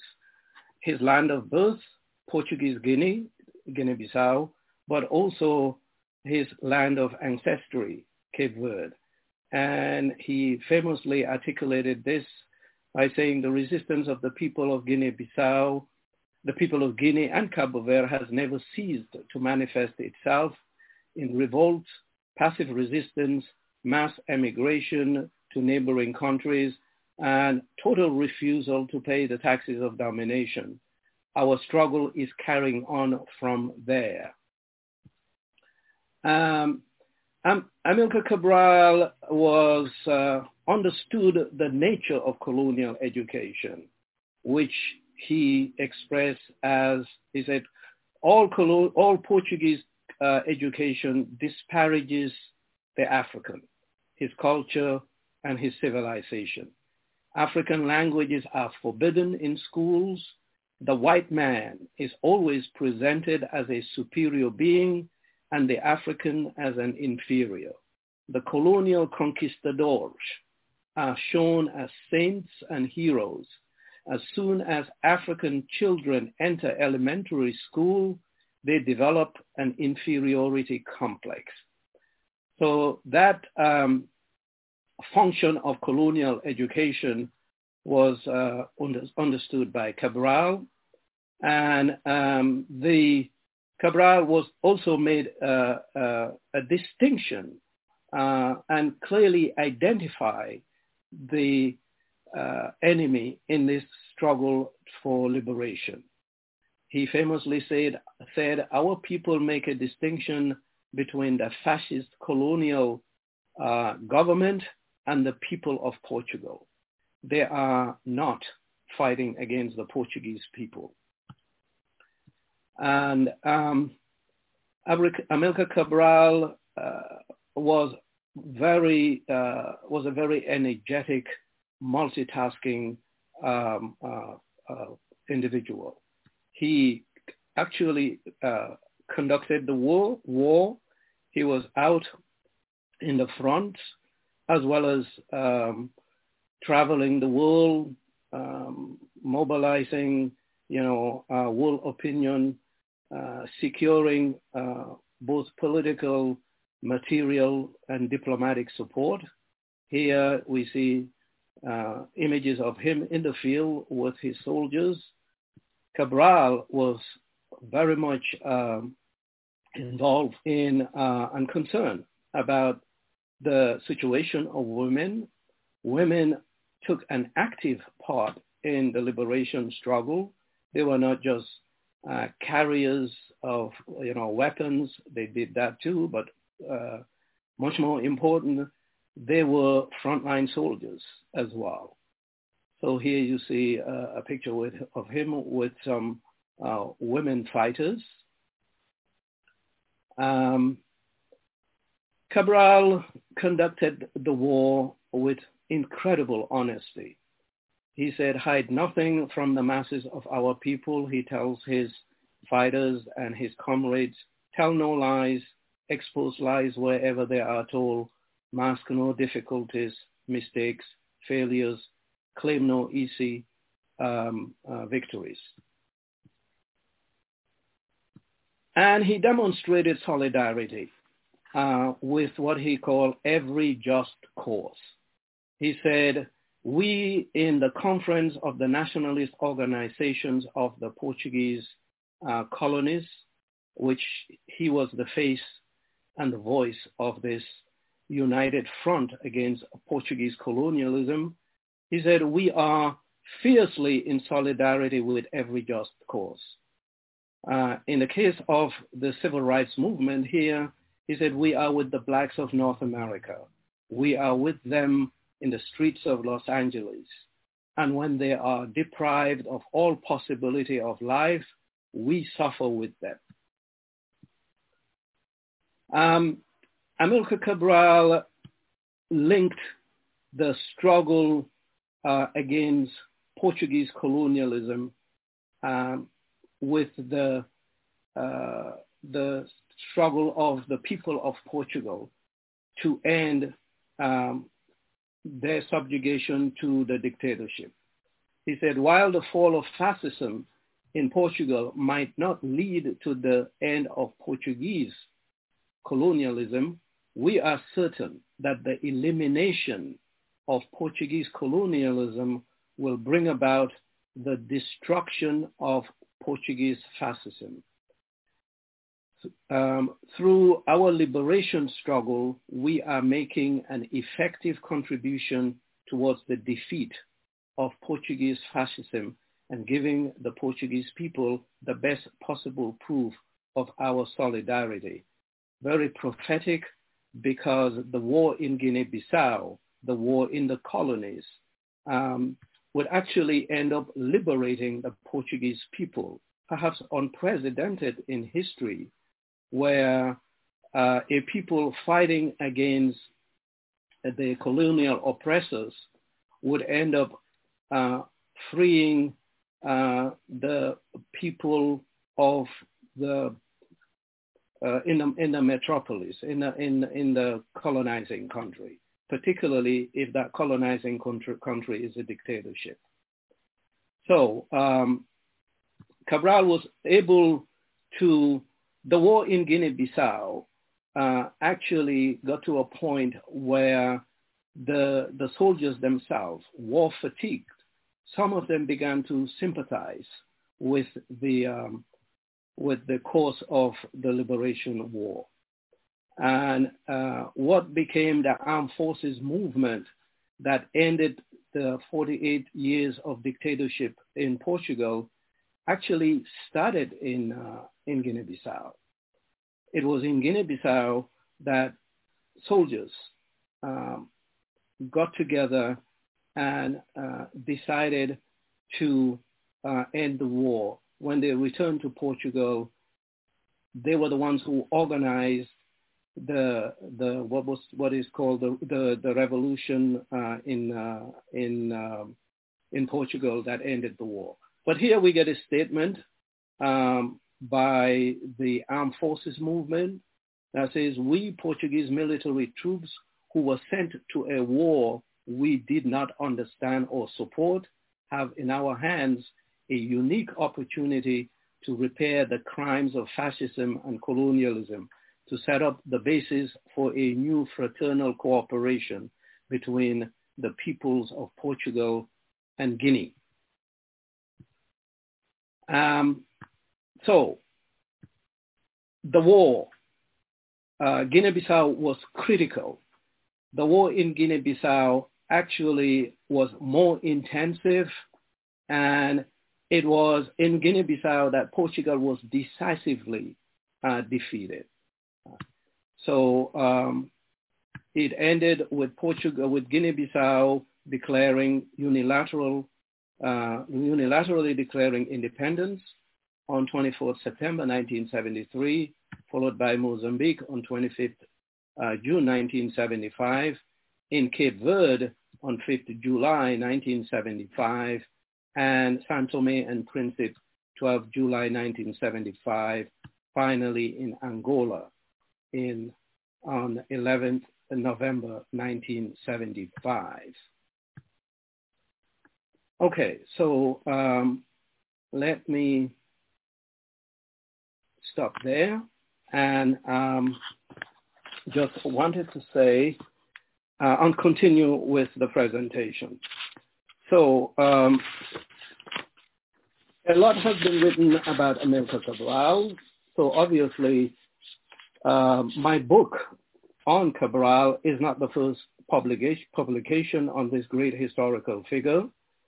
Since the landmark publication of Basil Davidson's book, The Liberation of Guinea, Aspects of an African Revolution in 1969, publications in English about Cabral's ideas, accomplishments, and legacy have grown substantially.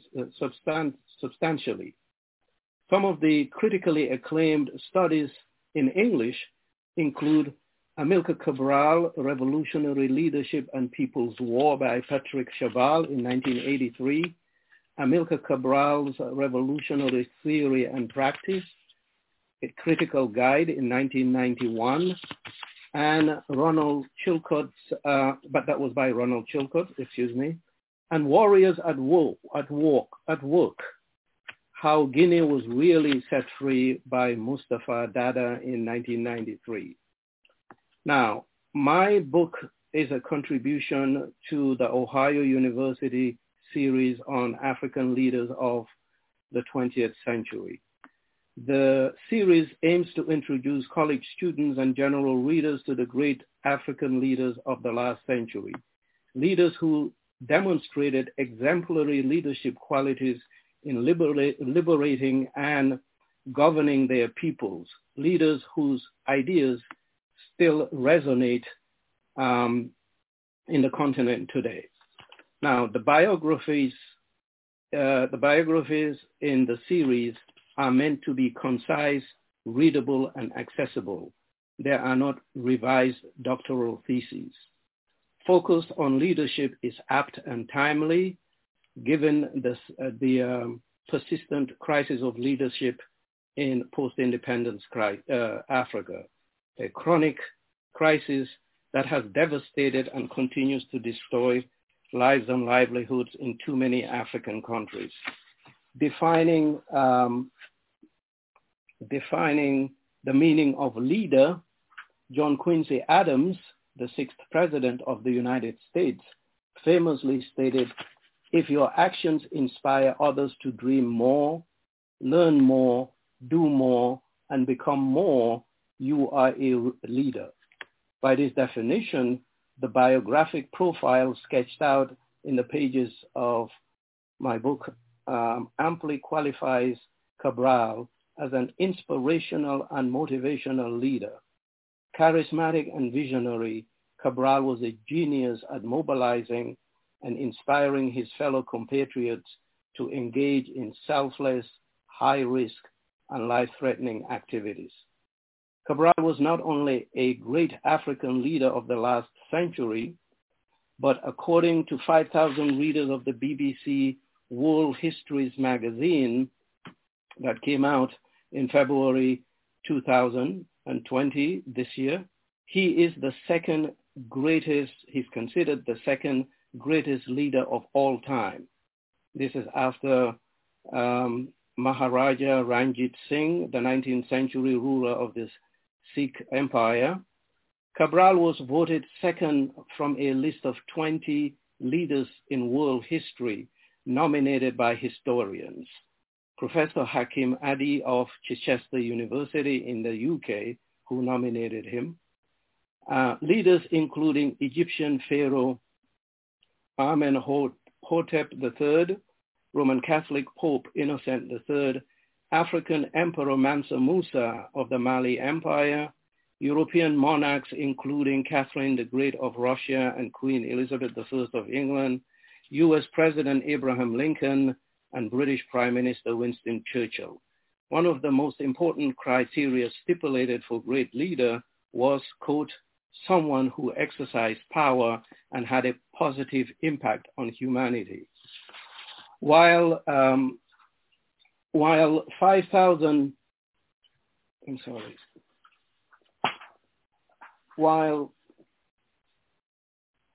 the 5,000 BBC magazine readers are not a globally representative sample, the survey result still reflects the significance of Amilcar Cabral as a leader on the world stage. Cabral was an agronomist, a nationalist, a Pan-Africanist, and an outspoken internationalist in solidarity with every just cause, as he put it. A prolific writer, his scientific publications include voluminous studies on agronomy and agriculture, while his political works, mainly in Portuguese, also comprise several English language publications, including Revolution in Guinea and African People's Struggle and Unity and Struggle. A Marxist revolutionary theorist, Cabral critiqued the concept of class and insisted on, quote, the existence of history before the class struggle, to challenge and reject the notion that the colonized are, quote, people without history. An engaged intellectual and revolutionary, Cabral remains as significant as his famous contemporaries on the world stage, including Mao Zedong, Frantz Fanon, Kwame Nkrumah, Patrice Lumumba, Fidel Castro, and Che Guevara, to whom he has been, in my opinion, simplistically likened and even referred to as the Che Guevara of Africa. Now, while Cabral and Guevara were close ideological comrades, they had different perspectives on revolutionary principles and practices. Fundamentally, Cabral did not believe in the export of revolution, a position he articulated clearly at the 1966 Tricontinental Meeting of Fellow Revolutionaries in Havana, Cuba, when he declared, I quote, however great the similarity between our cases and however identical our enemies, national liberation and social revolution are not exportable commodities. Cabral insisted on contextual specificity. Briefly, this biography of Cabral narrates the life of a man born in a Portuguese colonial outpost called Guinea Portuguesa, or Portuguese Guinea, 96 years ago, who would become the most prominent founding father of Guinea-Bissau and Cape Verde. The book also tells the story of Cabral's active engagement in the anti-colonial struggles against Portugal that secured independence for Angola, Mozambique, and São Tomé and Príncipe. The cumulative impacts of the transformative developments generated by Cabral's effective leadership contributed significantly to the collapse of 48 years of brutal fascist dictatorship in Portugal, called the Estado Novo. The narrative provides critical perspective on Cabral's accomplishments and the multiple contexts in which he lived and the struggles to overcome the enormous challenges he faced. In narrating the story of Cabral, I have tried to contextualize the major developments in his life. Chapters 1 and 2 examine the two critical settings in which Amilcar Cabral was born and raised.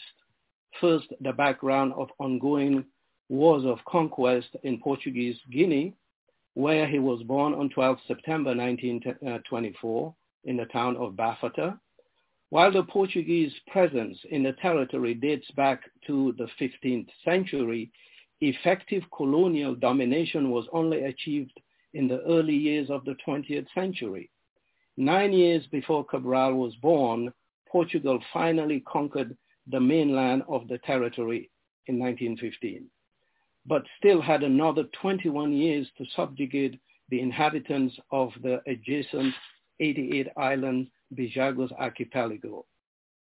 That was 12 years after Cabral was born. Secondly, the post-slavery colonial situation in Cape Verde. In Cape Verde, the 10-island archipelago settled by the Portuguese in the mid-15th century, where they established the first slave plantation society in the tropics, which became the model for the Americas. Slavery was finally abolished in Cape Verde in 1878. I did something here, shouldn't I? And poor in natural resources and plagued by centuries of periodic droughts, famines, and spectacular deaths, exploitation and callous neglect by Portugal, the incredibly resilient people of the archipelago of Cape Verde resisted the best way they could, with revolts, rebellions, and migrations, which created the large Cape Verdean diaspora in Africa, Europe, and the Americas. With the highest literacy rate in Portugal's African empire, 22%, for example, in 1950, compared to 3% in Angola, 2% in Mozambique, and 1% in Portuguese Guinea. With a seminary built in 1866 and a high school with large Cape Verdean faculty, but limited employment opportunities, the Portuguese recruited a significant number of educated Cape Verdeans into the colonial service of Guinea-Bissau and to a limited extent in Angola. So it was in search of better employment opportunities that both parents of Amilcar Cabral found themselves in Portuguese Guinea in the early years of the 20th century. I discussed Cabral's primary and secondary education in Cape Verde, and as an active high school student, his involvement with a literacy movement called Claridad that influenced him to write poems and prose in which he critically commented on the harsh environmental and colonial realities. So the chapters that follow chronologically looks at Cabral's development from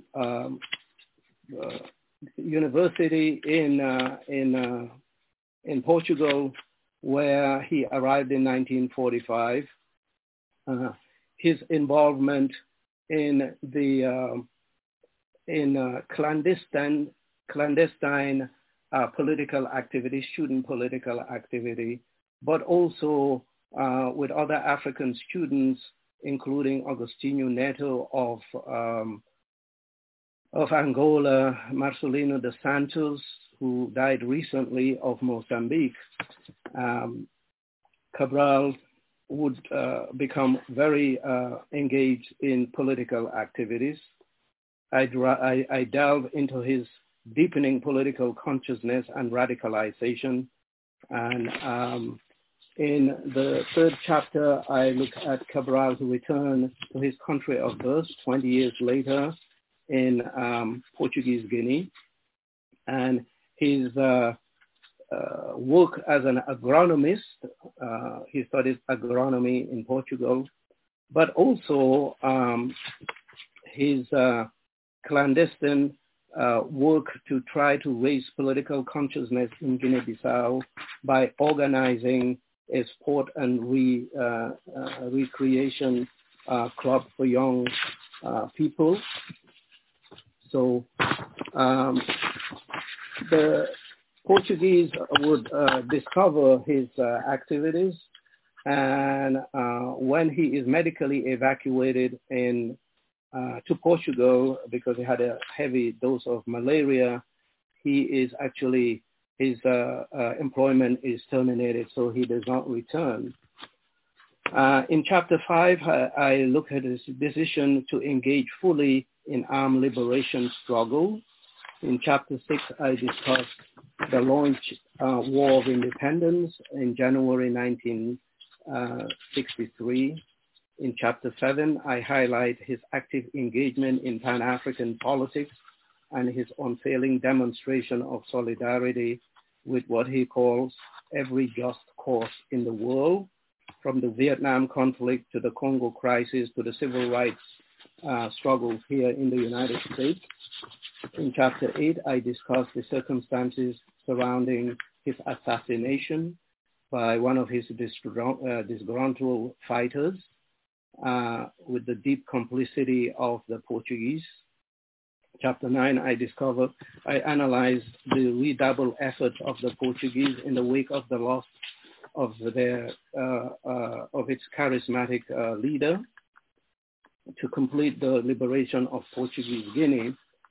And in chapter 9, I look at, in the final chapter, I look at the legacy of Cabral as the most prominent founding father of Guinea-Bissau and Cape Verde, whose ideas about national liberation beyond flag independence remain pertinent in contemporary Africa.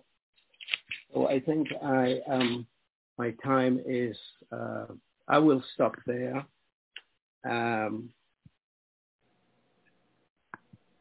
And we can pick it up later.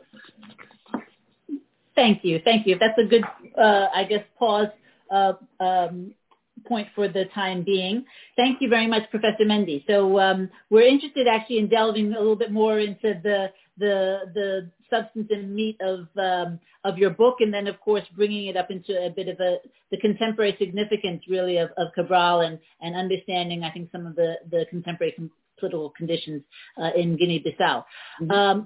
I wanted, though, to, facilitate some of that and to get us going there, to introduce our discussant for today, who is Rene Odanga. He will serve as our discussant, and he's a master's student in the Department of African Studies here at Howard University, a second-year master's student, so he's finishing up, hopefully, soon.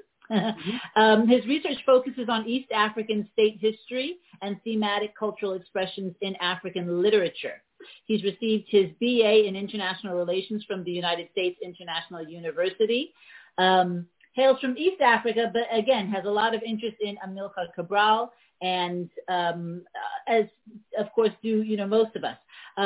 So I'll turn it over to you, Rene, if you can perhaps give us your impressions of the book and really what stood out for you, and then also facilitate some of the Q&A. And then I'll also, just a reminder I'll come back on probably, but just a reminder to the audience, it's best to probably put your questions and answers in the chat. We're using the chat function for that. If you do have a question that you want to ask, if you can just flag us, and then I can come on and actually ask you to then unmute your mic. Thanks, Rene. Over to you. Thank you very much, Dr. Johnson. Dr. Mendy, as I mentioned earlier, it's very nice to meet you, and I'm very grateful for the work that you put into the book. Now, I have 10 questions, but I'll only ask 3, if only for the purpose of time. It is 10 questions for every chapter in the book, but I'll only ask 3 of them, and I'll delineate them along the duties that you wanted to prove with the book. That one, Amilcar Cabral competently organized and led one of Africa's most consequential armed liberation struggles. And so on that, and with the 4th one, that he wrote incisive essays and innovative books that still resonate today, I wanted to ask you, because you mentioned that from the very beginning, I think it is in chapter 2, that Guinea-Bissau, which was then called Portuguese Guinea, had multiple ethnic groups and people who have more in common than the sum total of their differences. The large swathing of ethnic communities in Guinea-Bissau, they have more in common than the sum total of their differences. Yet the Portuguese imperialists were still able to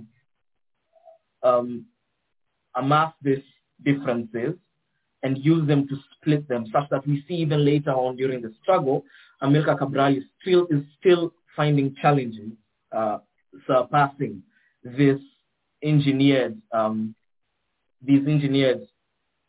differences that the Portuguese had been able to play off each community against each other. Now, why was this possible to begin with? And 2, if you could also speak about that with the differences that were cultivated between Cabo Verdeans and Guinea-Bissau and people in Guinea-Bissau, and if you could make it contemporary as well, because as a student of African studies, I would say Africans have qualitatively less differences than we have in common. We have more in common quantitatively than whatever sum total of our differences. Yet this still seems to be a problem that we face in trying to amass a Pan-Africanist struggle or a united front against underdevelopment and so on. So if you could, how can Pan-Africanists endeavor to rise above this? Yes, okay. Regarding your first question has to do with the policy of assimilation which the Portuguese use as a tactic of divide and rule. The policy of assimilation was applied to Guinea-Bissau, or Portuguese Guinea, Angola, and Mozambique, and Cape Verde was exempted. That was a very effective instrument of divide and rule.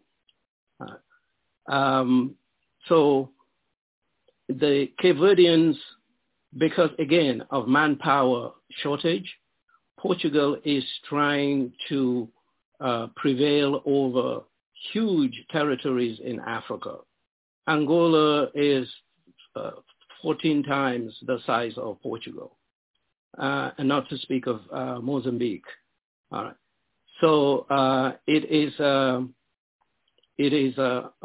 does not have the manpower. So it uses Cape Verdeans in Guinea-Bissau, and to do that effectively, this policy of divide and rule is deployed. And so it exaggerates the differences. It gives us the Cape Verdeans, but we have to be careful.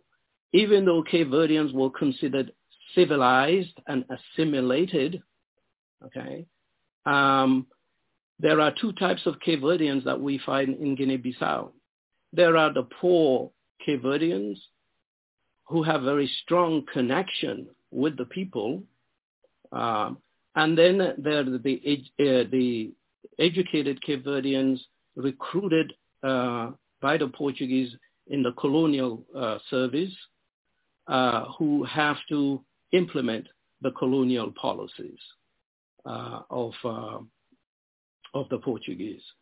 The statistics are very clear. At one point, you have over 60% of the colonial officials in Guinea-Bissau are Cape Verdeans, and that's problematic because Portuguese colonialism, like all colonialism, was very harsh. But because Portugal was a dictatorship from 1926, it was already hard on the people of Portugal. The regime in Portugal was harsh on the people of Portugal. We cannot expect it to be any less so in the colonies. And the people that are implementing those harsh measures in the colonies are mainly Cape Verdeans. So the Cape Verdean colonial officials, because they are the ones in closest contact with the ordinary people. They are the ones that enforce, that collect taxes, that enforced, forced labor and all the harsh measures. So yes, it brings this, actually exaggerates the antagonism between Guineans and Cape Verdeans. And that will remain even after independence. I'm sorry, I forgot the other point that you made, which was? I wanted you now to contemporize that and bring it to extrapolate it to all of Africa today, where that might still seem to be the case. Well, actually, that antagonism would be reflected in the liberation movement. You have this liberation movement, the African Party of Independence of Guinea and Cape Verde. All right, it is created by Amilcar Cabral with Guinean and Cape Verdean nationalists. So it is a binational liberation movement dedicated to liberating both countries. Okay, because again, Amilcar Cabral has this binationalism, born in Guinea-Bissau, of Cape Verdean parents. Now, that reality of this binationalism it becomes a problem during the War of Liberation. We see you have a situation where the leadership of the PAIGC is Cape Verdean, because Cape Verde was the main beneficiary of the little colonial education that was provided.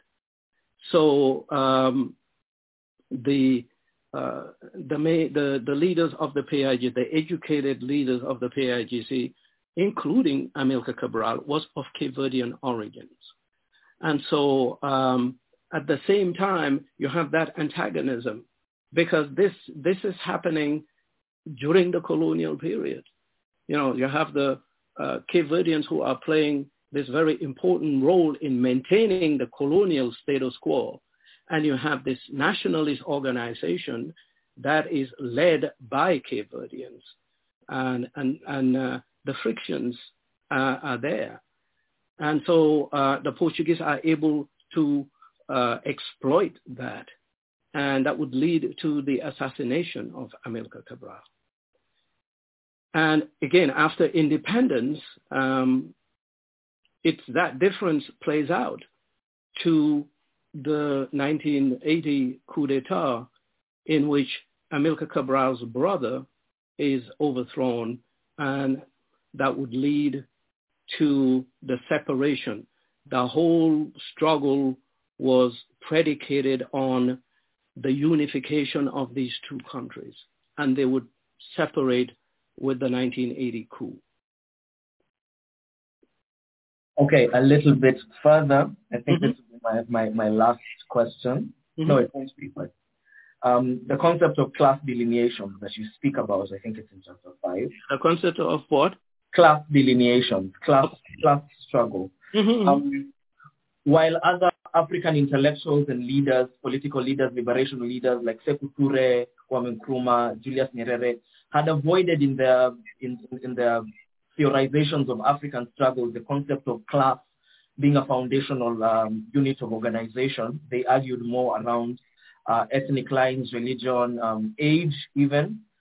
Amilcar Cabral doesn't shy away from this. He says, yes, African societies have been stratified along class lines.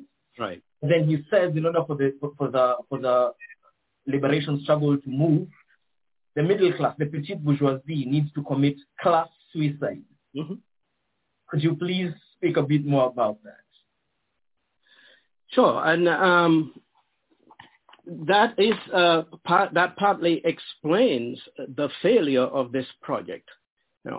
Committing class suicide means identifying with the course, with the course of the liberation, with the victims, of colonization itself.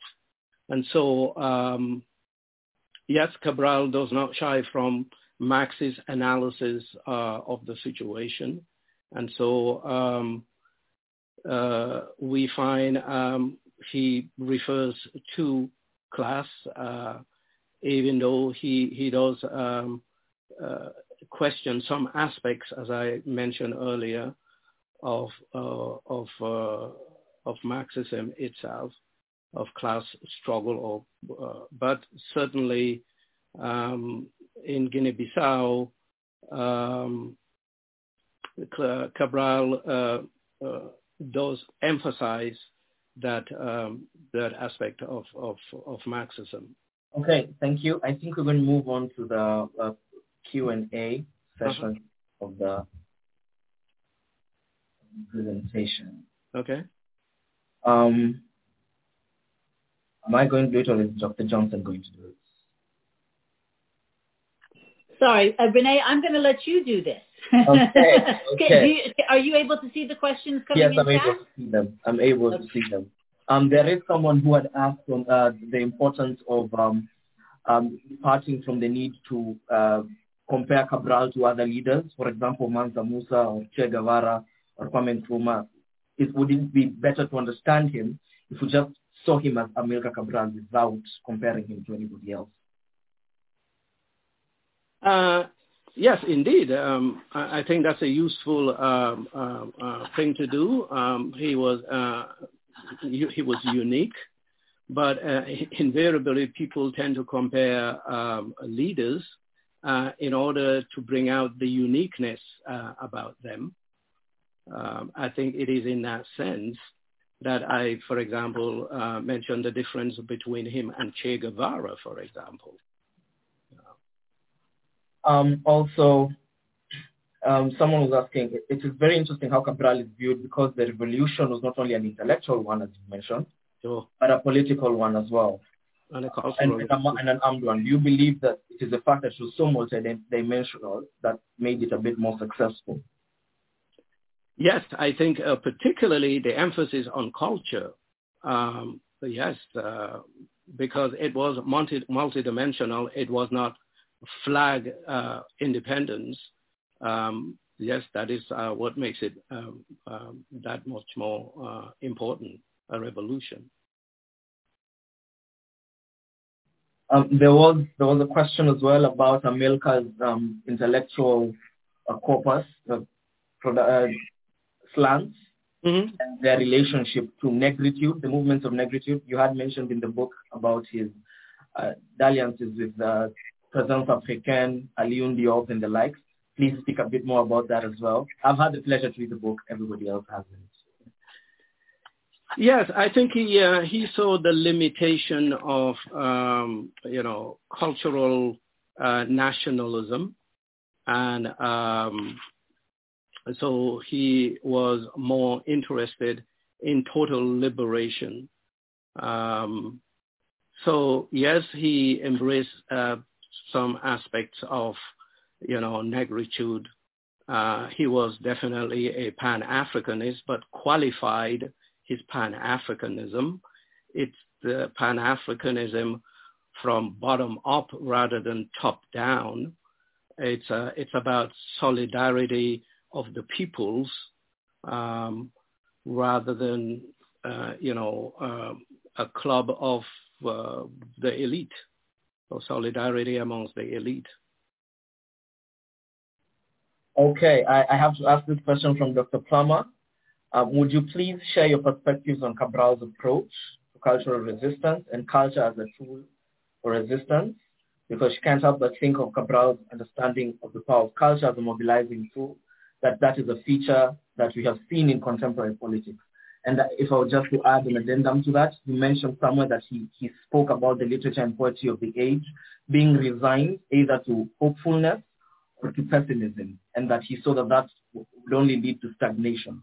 So could you speak about culture and its optimism or pessimism and how it can be harnessed in contemporary politics globally? Yeah, Cabral puts a lot of importance to culture, especially in a situation where you have the dominant colonial culture.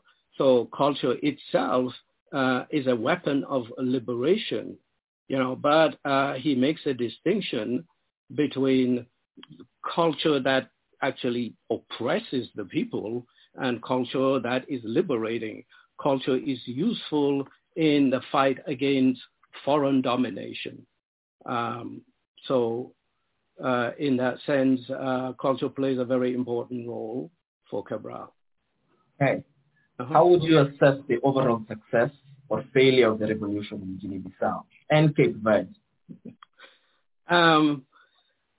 The revolution died with Cabral. After Cabral, it became, again, the context here is very important. Cabral is assassinated in 1973. 9 months later, the country becomes independent. Now, it is at a time when there's also economic crisis with the oil embargo that plunges the world, into a recession. And so when you take the whole, when you look at the whole picture, it's a difficult time for a newborn nation. Now, again, questions the commitment of the leadership, the people that took over from Amilcar Cabral. Amilcar Cabral was really this towering figure that was clear about the objectives of the revolution. And with his death, his followers, they are almost in disarray. They hurriedly gather together. Independence is declared.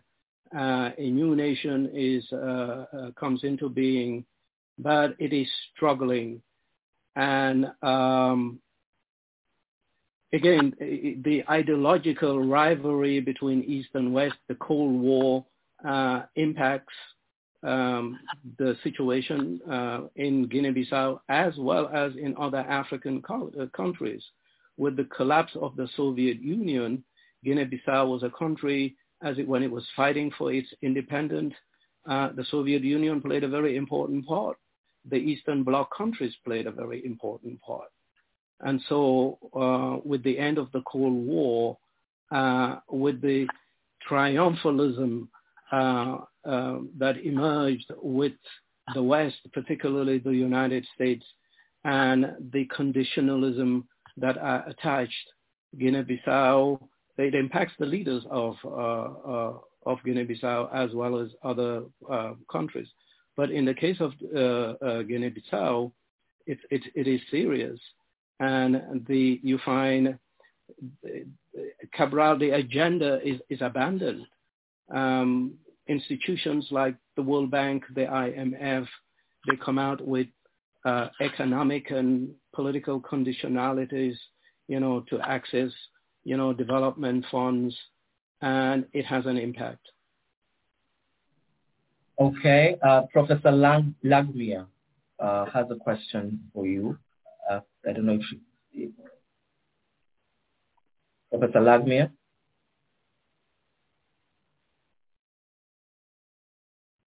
Welcome back. And that was a discussion sponsored by Howard University Center for African Studies in 2020 on a biography about Amilcar Cabral, the founder of the African Party for the Independence of Guinea and Cape Verde. The PAIGC this week represents the 50th anniversary of the assassination of Amilcar Cabral at the hands of Portuguese intelligence agents.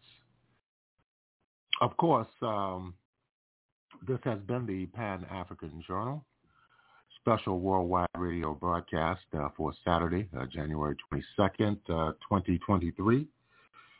We have been broadcasting live from our studios in downtown Detroit, and we'd like to thank all of our listeners for tuning in. If you'd like to have access to this program, just go to the Pan-African Radio Network, and that's at blogtalkradio.com/Pan-African Journal. And if you'd like to read the Pan-African Newswire so you can stay abreast of some of the most pressing and burning issues of the day, just go to our website, and that is at panafricannews.blogspot.com. That's panafricannews.blogspot.com. We'll close out with the music of the legendary Hank Mobley, and this is from a 1956 recording entitled Mobley's Message. This is Abayomi Azikiwe signing off, and have a beautiful week.